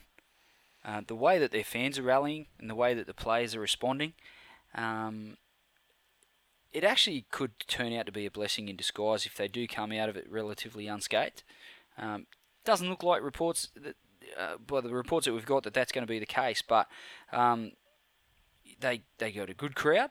That their players showed up for one another and fought hard and really ground the Titans, out of the game, and it was very close. And the Titans did battle gamely. I just think they were probably outdone by the opposition having greater motivation. The Titans were better than I expected them to be, especially in a tight game. Yeah. I would have expected them to maybe fold a little bit early. And the Sharks might have pushed on given the fact that they were playing in front of a big home crowd and had that motivation. But the Titans really hung in, couldn't quite get it done in the end, but some good signs for their fans, whether that's a sign of things to come or whether they managed to just hang in there is yet to be seen. But I think the Sharks, their new recruits were good, and the whole squad led by Gallen's influence. He really showed the way for them, and the rest of the boys went with him. And in what was a pretty tight game, not a huge scoreline, but I found it to be fairly entertaining, and it was good to see that people getting out and supporting an embattled club. I think a lot of people taking the emotion of the game and it's given them a bit of rose-coloured glasses on what this game was. It was a pretty ordinary game. Potentially, I'm not going to go so far as say it was a vuvuzela of a game, but it wasn't great. And at times there, it looked like let's it be could fair, it was Cronulla and the Titans. Yeah, and it was at the vortex. Yeah. Let's not forget there's a fucking vortex. Yeah, I still enjoyed seeing how their new players went, and also Dave Taylor for the Titans as well. I just wanted to see how his fitness was and what he brought to the Titans. Whilst I said it was an entertaining game, I think it was the stories the around greatest it. spectacle of rugby league. There were some storylines around players and around teams and the Sharkies and stuff that made it more entertaining and more interesting to watch. Shabugan, Warren Smith Fox just said Idris Taylor sandwich. I wonder how much Devon would be on that. What we got? Then we got Tourette's guy B15542 says Taylor and Idris need to give pies a break. Try salad, you fat fucker. Wow. # fat touchies, # fuck off Tom. So he's been on the theme of the Tom Woodhouse thing. He even loves on Foxtel games. Crazy. He's obviously lost money to Tom Woodhouse, surely. And he followed up immediately after the very next tweet we got. I don't know who's thicker, Gaznia or Idris's postcode sized gut. And he's got # thick fuck. He just like it's like a Tourette's person, like except he says the bad stuff normally, and then the hashtags are like the Tourette's outburst, but they're even worse. That's crazy. GT351_Johns.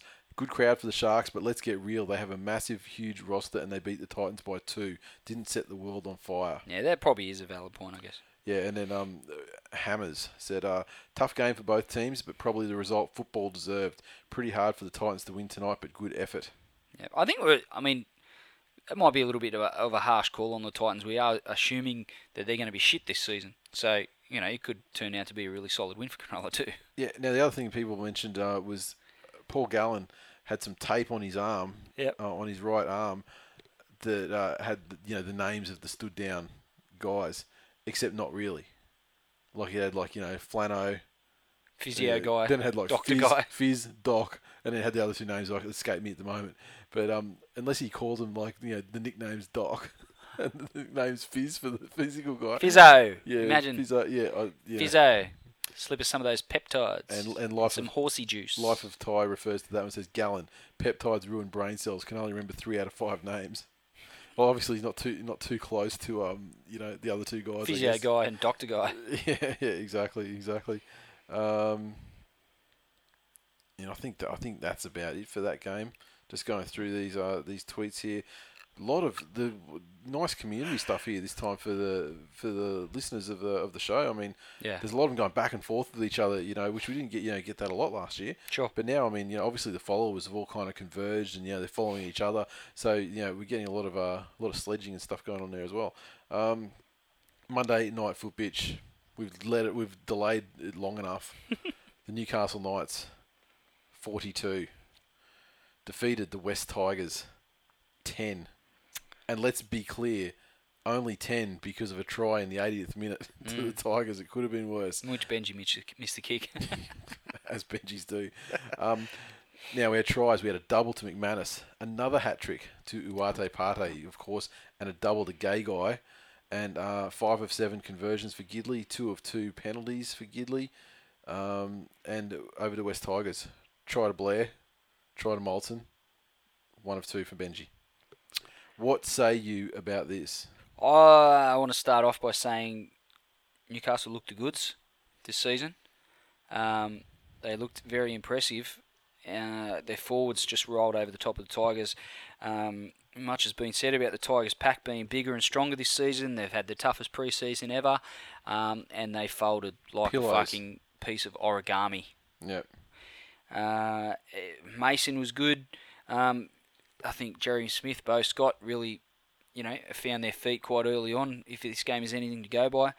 And then Mullen, Gidley, Boyd, Uate, Gay Guy just carved up the whole night. It was fucking horrible to watch. It is very early days, but, it's round 1. There wasn't a lot of signs that anyone outside of Robbie wanted to play for Mick Potter or for the jersey for that matter. That's right. Robbie was the only one to put in. He got 50-odd tackles again. Decent performance on Supercoach as well. But, the rest of them, honestly... Benji. playing in his preferred position. He's bitched and moaned about playing halfback over the last couple of seasons. Coach lets him do what he wants.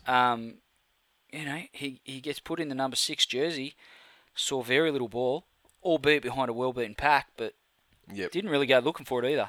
Yeah, and I just don't know how much credit to give Newcastle for this, because the Tigers were fucking thoroughly shithouse. inept. They concede a try, then kick it out, concede another try. Then there was that situation where I can't remember who it was that went for that stupid offload, and went to ground, and and then it was, I think, Gay Guy, towed it up and caught it, and it was a foot race for sort of an intercept try. Yeah. I mean, stuff like that. That's the time when the fight went out of them, because you've got to remember they scored pretty much straight away and were in the lead. Yeah. And they started with a flurry, and that was all she wrote. I think Ashford, Moulton, and to a lesser extent Lawrence probably had the most to prove for the Tigers, given the seasons they had last year, and I think they were probably the worst performed. Yeah, well, let's wait. Lawrence, it's a victory for him to even get on the field with his Betty White, injury issues. I'm not calling for wholesale changes. It could ultimately turn out to be a blip on the radar, and we might just have the reverse of last season, where we won our first game fairly unconvincingly and went on to lose 5 or 6 straight. But, geez, they're going to a polar opposite. You lost your first game on Monday Night Football last year to Canterbury. No, we didn't. We won our first game in Golden Point on a Sunday afternoon at Leichhardt Oval against Cronulla. I was there. Oh, that was that one with the sorry, my mistake. Yeah, no, you're right. That was the one with that bullshit penalty. Yes. Yeah. I think Newcastle looked good. They showed a lot of good signs, but the jury's going to have to remain out on them too for a month or so, because their opposition was fairly fucking useless. And I was very disappointed. And there's nothing worse than... My wife's not the greatest rugby league fan in the world. And she was doing stuff on the computer. We just bought a house yesterday. It was all... The household was cock-a-hoop. Jackson was excited. My mum was excited. They're all whooping around. I'm sitting there watching the footy. They all come into the room. Nicklin's like, whoa. She does not. She's not a subtle person, my wife. She's more like a sledgehammer to the face. And she's like, are you just not going to watch rugby league this year? I'm like, she's written them off straight away. Yeah. She's just literally got a big black pen and written a line through the Tigers. Jackson's like, oh, Dad.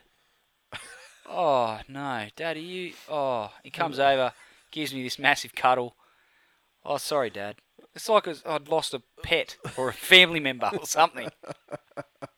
And I very nearly did, because I wanted to shoot them all.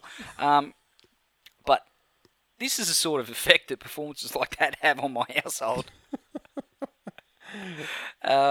It was fucking horrible to watch. But I took my medicine, I watched it all, and I'm expecting a massive turnaround this coming week.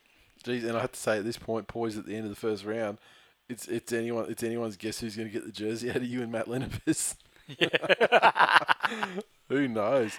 Yes. Twitter, MMA Dave Mack, Brandy quoted on Fox Sports, it's a real bonus for Jared Mullen to have Kirk Gidley back inside him. Awkward. Not sure about that. What else have we got there?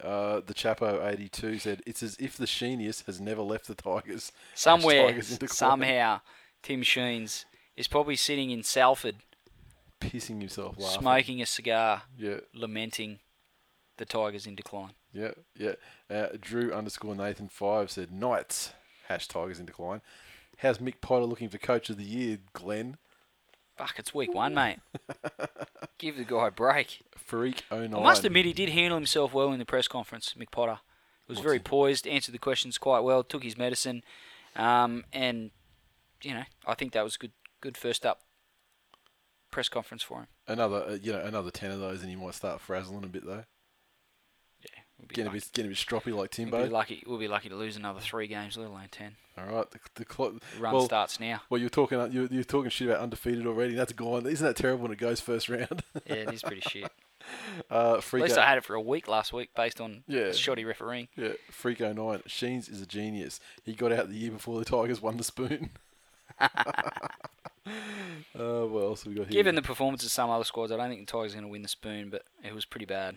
JR_Buff. The Knights are like Kobe Bryant in a Colorado hotel room. Unstoppable. Allegedly. The underscore Q78 said, Tigers are fucking awful. Defence was obviously sacked along with Tim Sheens. People were really rejoicing about this performance from the Tigers, and I don't understand what there is to rejoice about. Oh, they like to throw my quite calculated and thoroughly researched predictions back into my face.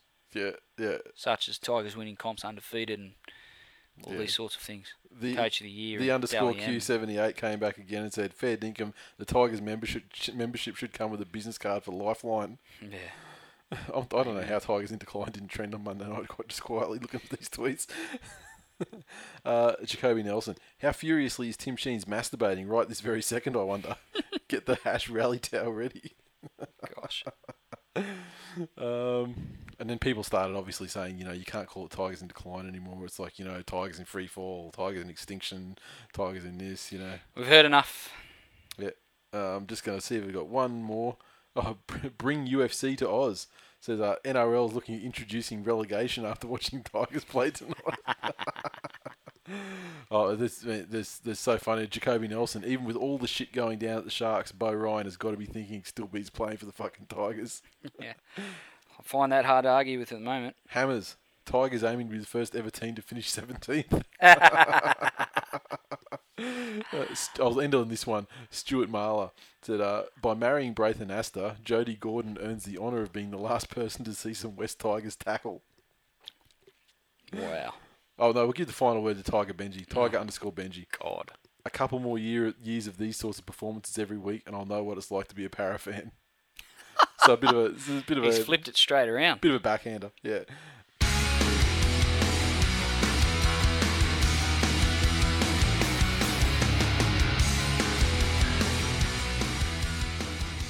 Previews. Kicking off this week is another Thursday night game. The Parramatta Eels take on the Canterbury Bankstown Bulldogs at ANZ Stadium. The old rivalry. Very early in the season. Bulldogs still a little bit underdone. Eels on a massive high. Yeah. Still paying about $2.50 last I looked, or $2.30. Probably not bad money given their form and the fact that the Bulldogs are missing some key troops. So it's at ANZ Stadium, so hopefully that both groups of supporters will get out and support this and put a big crowd there. Mate, I reckon the crowd is going to be full of two things. One, dusty Parramatta jerseys, and two, brand new Parramatta jerseys. I think the Eels will win. I don't know about that. I don't think it'll be a blowout scoreline like they had last week, but I think they might get over the top of the Bulldogs. I think the Bulldogs can defend better than the Warriors can. I'd agree with that. The Warriors, have still got some attack. They don't have the off-the-cuff brilliance of Barber, but they've still got Josh Morris, who's still very good. He is such a good player, Josh Captain Morris. Snooze, Captain Snooze. You know what else they've got? Chris Keating. Eels to win. Yeah, okay. Yeah, Chris Keating, not good. But is Hodkinson still injured, or is he playing Reggie's? Playing Reggie's, I think they go. Fuck. I heard a rumor that they were basically going to try and offload him, and so he could end up popping up at the Dragons the way they're going with their halves. So yeah, I'm not exactly sure what's happened to him. He was injured a lot, last year and couldn't find his way back into the side because obviously they're on a roll in his absence. I don't know what his status is at the moment, but he's got to be a better option, surely. When you're going to put Chris Keating in at number 7. It doesn't say much for it basically puts a negative value on T. Hodkinson. Yes. I'm really struggling to pick a winner for this one. I want to pick Bulldogs as an instinct because naturally they're a better side, but the Eels are confident, and I guess if anything, this will be a test of how valid their first round win over the Warriors was. Yeah. Whether it was the Warriors being terrible or they were actually got something going on this year, because their team other than a couple of superstar players in key positions, they're quite. When you think they've got some fringe in there. Yeah. They've got Ben Robertson aside. I find it really hard to tip a team with Ben Robertson aside, frankly. Moving on to Friday night football, of course, and it's the Broncos again. taking on the St. George Illawarra Dragons down there at Wynn Stadium down at Wollongong. How do you see this one playing out? Broncos away from home. Dragons fucking woeful last week. Both sides, I think, are very. I think they're very comparable.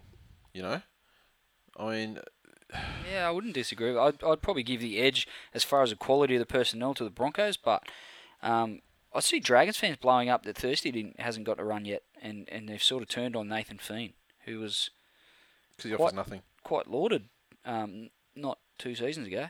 Yeah. Geez, they fucking forget it easy. But yeah, they're all calling for Drinkwater, but he hasn't got a run this week. Jared Beale against his old club might be looking for a big game. Interesting. I'd probably lean towards the Broncos. I'm just thinking the Dragons at home might turn one in, and beat the Broncos. But if I have to pick a winner, which is the whole purpose of this segment of the show, I'm going to go for the Broncos. Yeah, this is a really hard one to tip. And, you know, I picked Dragons to come second last, and I picked the Broncos to finish, you know, like around 9th or 10th, I think.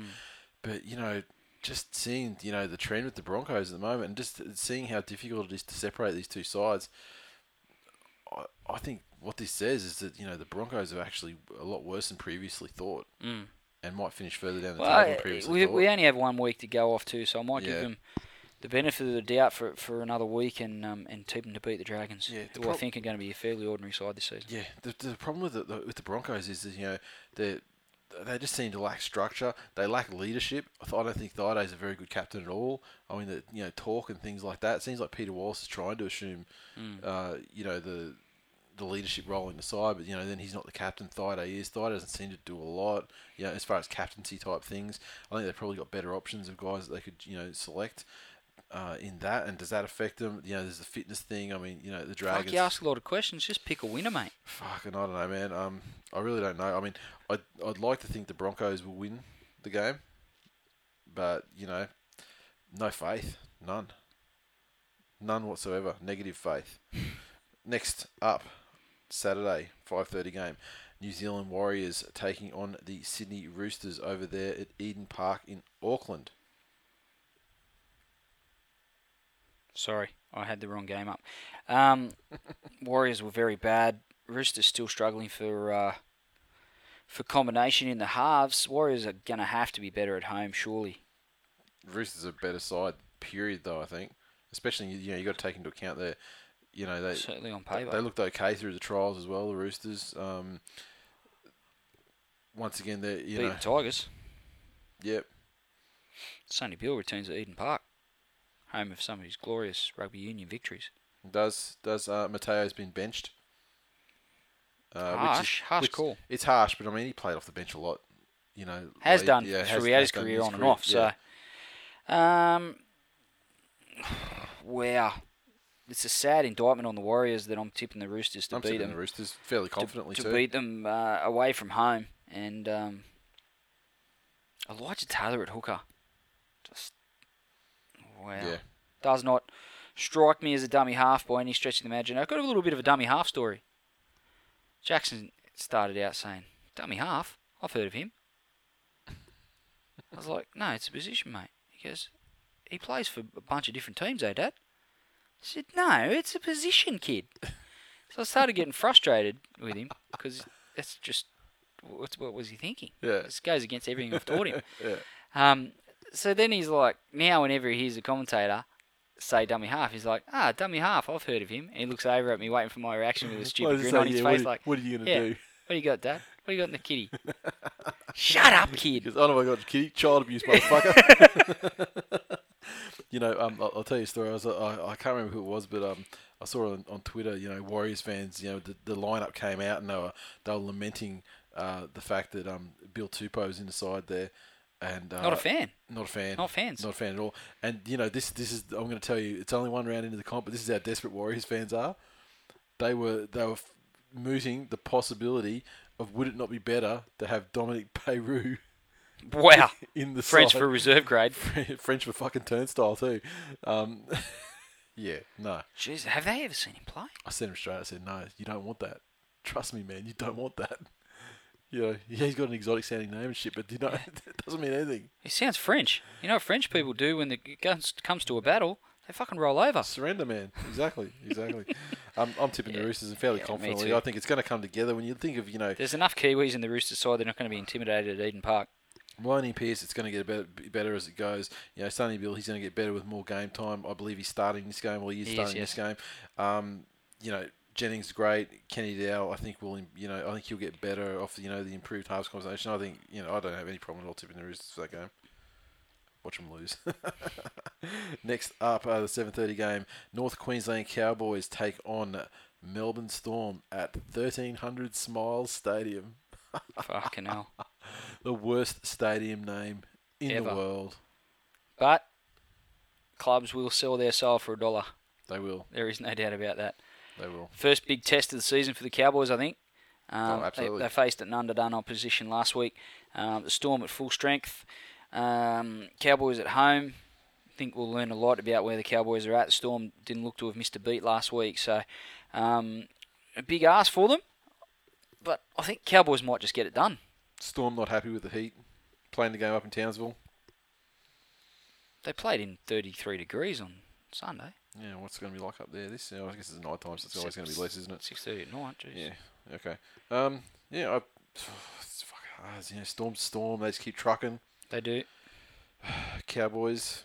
Junior Moore's former Tiger on the bench for the Storm. He was okay. He's about 45 points last week. He's one of my cheapies that I bought for my Supercoach side. Sure. For possibility of reserve. I'm definitely going to go the Cowboys in that one. Storm, they've got that defence.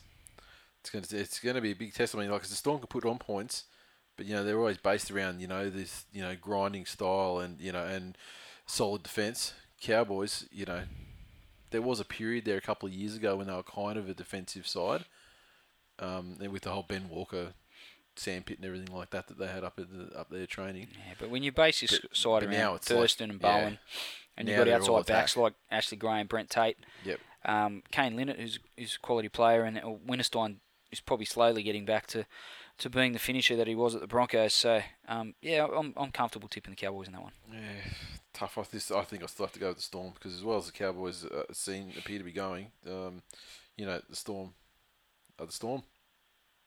I say purple cheats, but also, solid side.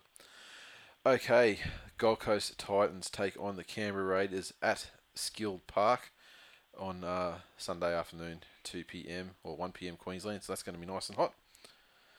Yeah, it will be. Obviously, the Raiders, as we spoke about before, no Fergie Ferg and no Douchebaggerson. Dorganson. Yeah, and they're travelling, they've never been a travelling side anyway, as, we always say about them. Titans' record at home isn't that flash either. They get a solid 6,000 people here, quoted 13. Or do you think that there's some renewed hope or whatever for the Titans and some renewed fans coming to the game? Do you think that I hope they do get a crowd? Do you think guys like Dave Taylor are going to bring the extra people through the turnstiles? No, but I hope they do. They deserve the support. The players are going to be out there giving their all for 80 minutes, and they deserve to have people come and watch them play. Mm-hmm. And I think they might get a win. I think the Raiders probably going to be reeling a little bit from the bullshit around Dugan and Ferguson, and it also, not only is it going to have an effect on the the confidence of the squad, but their ability to score points with two of their so-called star players out. I think the Titans might get it done. Raiders are in disarray.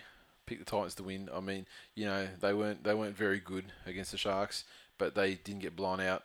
And against a side that had a significant emotional advantage, I thought. So yeah, I'll pick the Titans as well. I just look at their side and there's nothing that I like about it. Yep. But the Raiders are an absolute rabble at the moment, and with this extra standing down of two of their best attacking players. Sure. Yeah, not a fan. All right, the West Tigers take on the Penrith Panthers. Battle of the West out at Campbelltown Sports Stadium. The Penrith Panthers, hashtagging "We Own the West" on their social media. Is that right? Yeah, they own the West apparently. But then West Tigers, what's this "It's my life" shit? Is that like they're Bon Jovi fans or? Oh, clearly, they're Westies. Explain to me the campaign "It's my life." Well, it's I haven't looked at their marketing, what they're branding that on. What is it all It's about? my life and I'll end it if I want to. End it if I want to, 'cause I support the West Tigers. You would neck yourself too if you happen to support these bunch of fucking people that can't play rugby league. God damn it. Oh, we're seeing a meltdown. It's fantastic. A musical meltdown. I was thinking, you're a Bon Jovi fan. I thought you'd go that way rather than it's my party. Yes. Well, the Tigers were very, very ordinary last week. They're coming off Monday Night Football, which is never a good sign for a squad. But tell you what, if they can't turn it around and hook in at Campbelltown Stadium, spiritual home of Westies the world over, then they better fucking turn it up. Yep, this is a big test. The Panthers, I think, are another question mark side from round one. Yep. Had a great win over a side that is, certainly a rabble. How much is it quality on their part? How much is it was their lack of opposition? Well, let's face it, if they get the same lack of opposition the Knights got on Monday night, it could be a very long day for the Tigers. Yeah, it will be. But, the Tigers, on paper anyway, are a better side. Yeah. They're Even better with than they Tim were on Olsen Monday. being the first name you read on that list. Yeah. When are you going to get some hot sauce in there? Is this I Molson's don't know. last chance? I don't have the answers. How many weeks does Molson get to prove himself? Because 6. obviously when you go through the trials and stuff like that, guys that worked hard in the off-season, get their rewards. So Molson must have done something to get that spot because he certainly wasn't a default.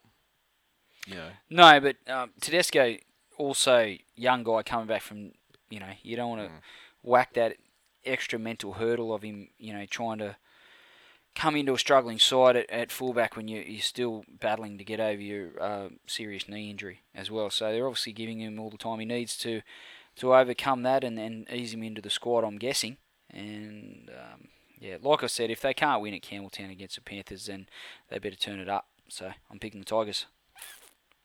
Yeah, and like there would have been any other possible pick that you would have made. I tried to make it sound like I really thought that out and I'll pick the consider Tigers picking because in surely they opposition. can't be as bad as they look. They better fucking not be. I may not be here next week. Sunday evening, the mighty Manly Seagulls take on the Newcastle Knights at Brookie. It's going to be a fantastic atmosphere there. It'll be a full house. Better be. Sunday evening, that's what you want. I mean, What it's not as good as excuses Sunday have afternoon. Manly fans got for not turning up on a Sunday night game? None. It's going to be a full Right. fucking house, I just told you. Yeah, you've said that before, and there's been about 8 people there. I've never, ever claimed full house and it hasn't been anything less than full house. Okay, so this one. Well, the Knights, once again, question mark side. I mean, It is a big test, much like the Cowboys game. It's a big test for the Knights, isn't it? It is a big test. Manly, very similar side to last time. One difference is that they have Tom Simons, their recent acquisition from the Chooks. He's popped up in number 20, carved it up in New South Wales Cup last week, scored 2 tries. Wow. Apparently he's looking very good. And, he played, he played City Country 2011. So, Yeah. struggled injury a little bit at the Roosters. He's going to get his chance to get some premiership ring over here at Manly. So, and we'll be happy to oblige Manly 13 plus. The Knights are going to realise when they're actually playing an opposed game, when there's 2 teams on the field, it doesn't quite go the way that they expected it to go. Yeah, I think the Knights will get a lot out of this game, given the quality of their opposition, but I think the Eagles might just squeak home. Good to see Rochow getting consistent game time for the Knights. Yes, since Benny even took if over. they do continue to pronounce his name incorrectly, Yeah, I mean, much like his parents do. and probably he himself. Why won't they learn? Ignoramus. I don't When even know will why they we learn? support him. Manly by plenty. Brookie, never lose. Okay, next. Sunday. Oh, we've got 2 Sunday evening games. No? What have I got? So in front of me here, I've got Brookvale 6:30 p.m. Sunday, Mm. and then I've got Olympic Park Sunday 6:30 p.m. South Sydney Rabbitohs, Cronulla Sutherland Sharks. No. So one of those is wrong.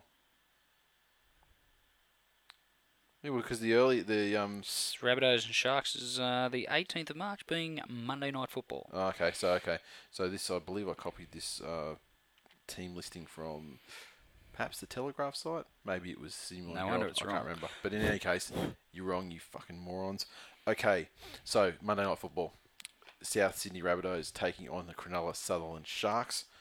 This one, well, one of the few games where we've got two winners coming up against each other this week. And the Rabbitohs look very good, I think, in dispatching Chooks. Yeah, I think they looked too good last week to be troubled by the Sharks too much, to be honest. Yeah, I think so. And, you find with these teams that are under the pump like this, there's the emotion game, maybe there is a emotion dip. 2 games, and then there's a dip. Remember the Storm with the salary cap thing? How they came out the week after and just absolutely pumped someone by 40. The Warriors, yeah. And then the week after that, I think they pumped them by 40. And then they ended up playing the Broncos and got, done by heaps. And then, sort of the air went out of them. I think just at a basic level, the Rabbitohs are a far better side than the Sharks. Sharks have a very impressive, look on paper, but I just think with all the crap going around there, just not sure it's going to translate. The loss of Sam Burgess is a big one for the Rabbitohs, but and Michael Crocker captaining from the bench in true Kurt Gidley style. Yep. Sporting a magnificent moustache too, I might add. He'll have plenty of time to groom it on the bench, but I'm going to have to go with the Rabbitohs. They were just too impressive last week to go away from them. Yep, I think the Rabbitohs easily, I reckon. Unless who knows? We still don't know what's going to happen with Flanagan at this stage. There's been reports that he could come back sooner rather than later. If he could. What's the point of standing him down then? I don't fucking get it. The way I saw it was that they sacked all these other guys, and then they stood him down. I thought it was because they wanted to sort of covertly support him by standing him down while this Asada shit happened. Then when it's all blown over and all been resolved, they bring him back, and the shit's been cleared off the fan at that point, and he's like, he comes through it. He wasn't a face, through that whole time, so he's a little bit like untarnished. But then I saw a report on the weekend, I think it was, when apparently he's like was informed about the peptide stuff back in 2011 or whenever it was, and he said like, I don't want to know about it. Like, and that was one of the reasons why he stood down and why these other guys were sacked. So I just don't. Interesting. It's and then I just hope when it's all said and done, I hope that we get a result, and I hope it's not to the massive detrimental effect of the Sharks. But either way, we need to get answers and we need to get a result from such a something's been played out in the media, and people have been dragged through the mud, etc. Like if it all just peters away to nothing, and then you've got this aftermath of God knows what's going to be left. Yep. It's going to be pretty poor form. Yep, I agree. But in this case, Rabbitohs get the win.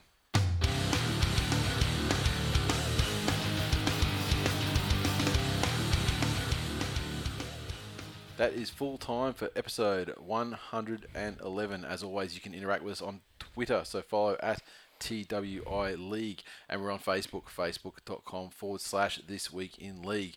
So make sure you hit the like button, hit the share button on the post, things like that. Retweet the stuff that we put up on Twitter, which you guys do anyway. You do a fantastic job, and we thank you very much.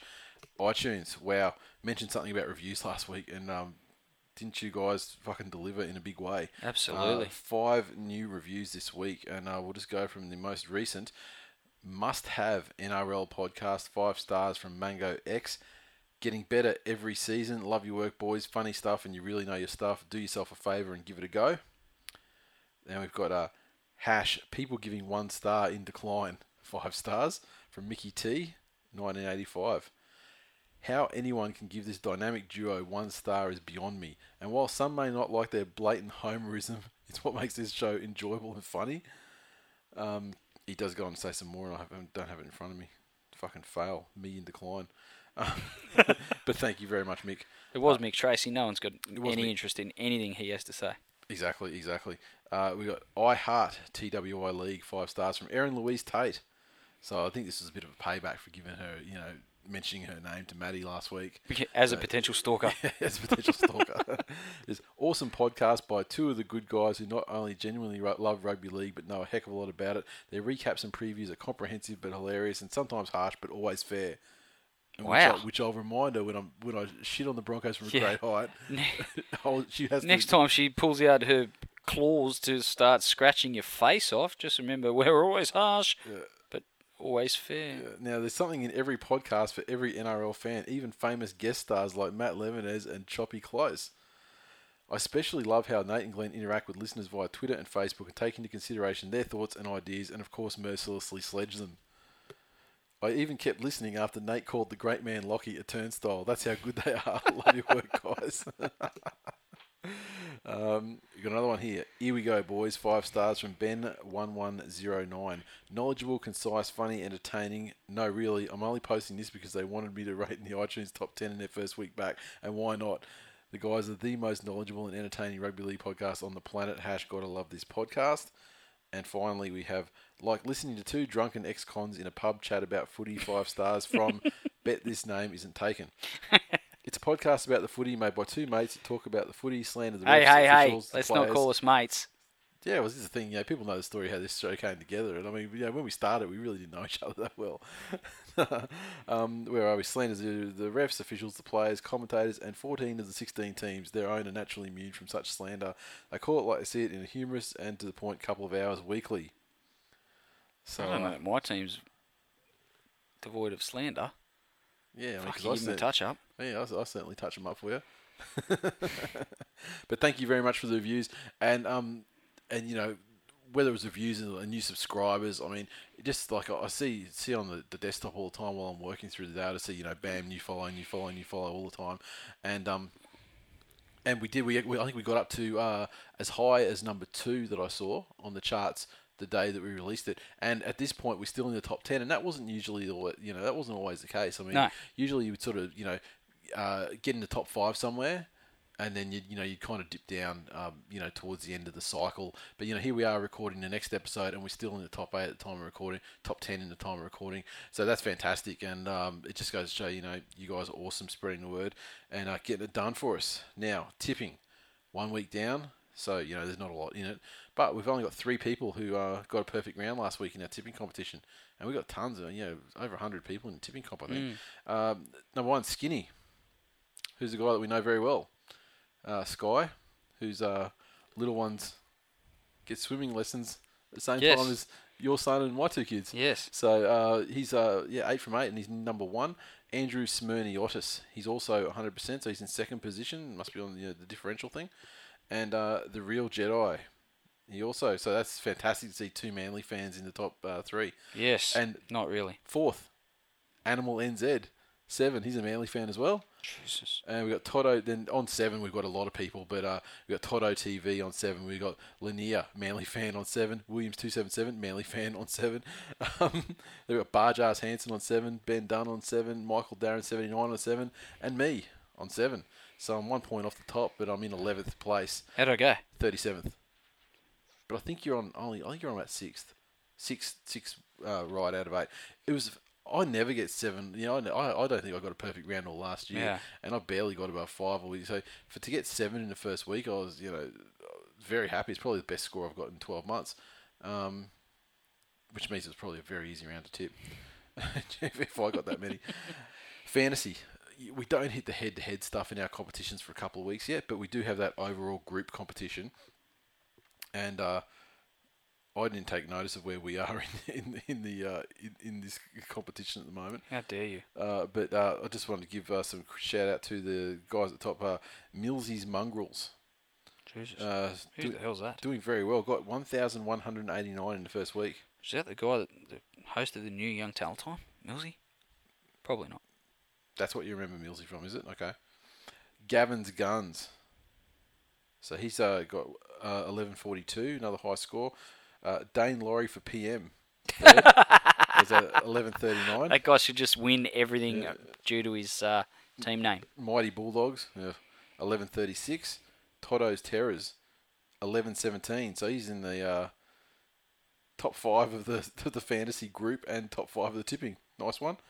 We've got Cheek Star, 1112. The B Team, 1110. And that's Marcus A, so I assume that could be Marcus, Broncos fan. Oh, yeah. Court of Jowls, Nigel Bridgman, 1108. Sea Eagle Assassins, Johnny G, a.k.a. Berkeley Eagle on Twitter. That's 1104. And that's everyone. That's the top 9, and they're the guys that got over 1100 in the first week. That's where you got to be, eh? And I highly commended the Drop Bears, Michael K. He got 1099. So that's not bad in the first week. It's hard on me. Like, I really only care about the head-to-head stuff.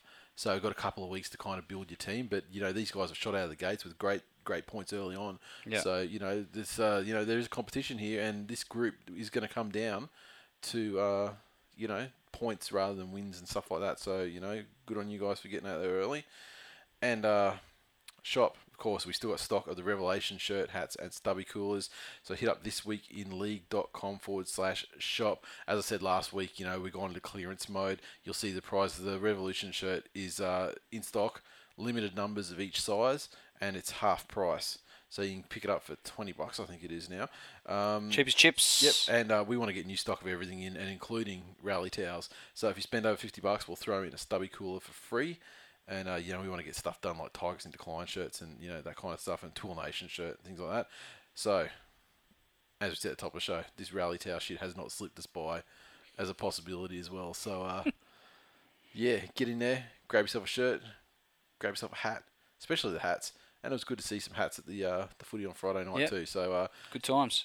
It was good times. And the good thing about the hat is, you can wear your jersey, support your team, and throw the hat on top and, still with us two Just legends. look like a general smooth motherfucker. Exactly. Jonesy looked sensational in his hat, I must say. Well, it was the best thing about him. The best part was it was covering up a large portion of his head. So, that's it for this week. It is. Go Manly again. West Tigers, please don't suck as bad this week. Yeah, I couldn't take two performances like that in a row. I had enough of them last season. See you next week. See ya.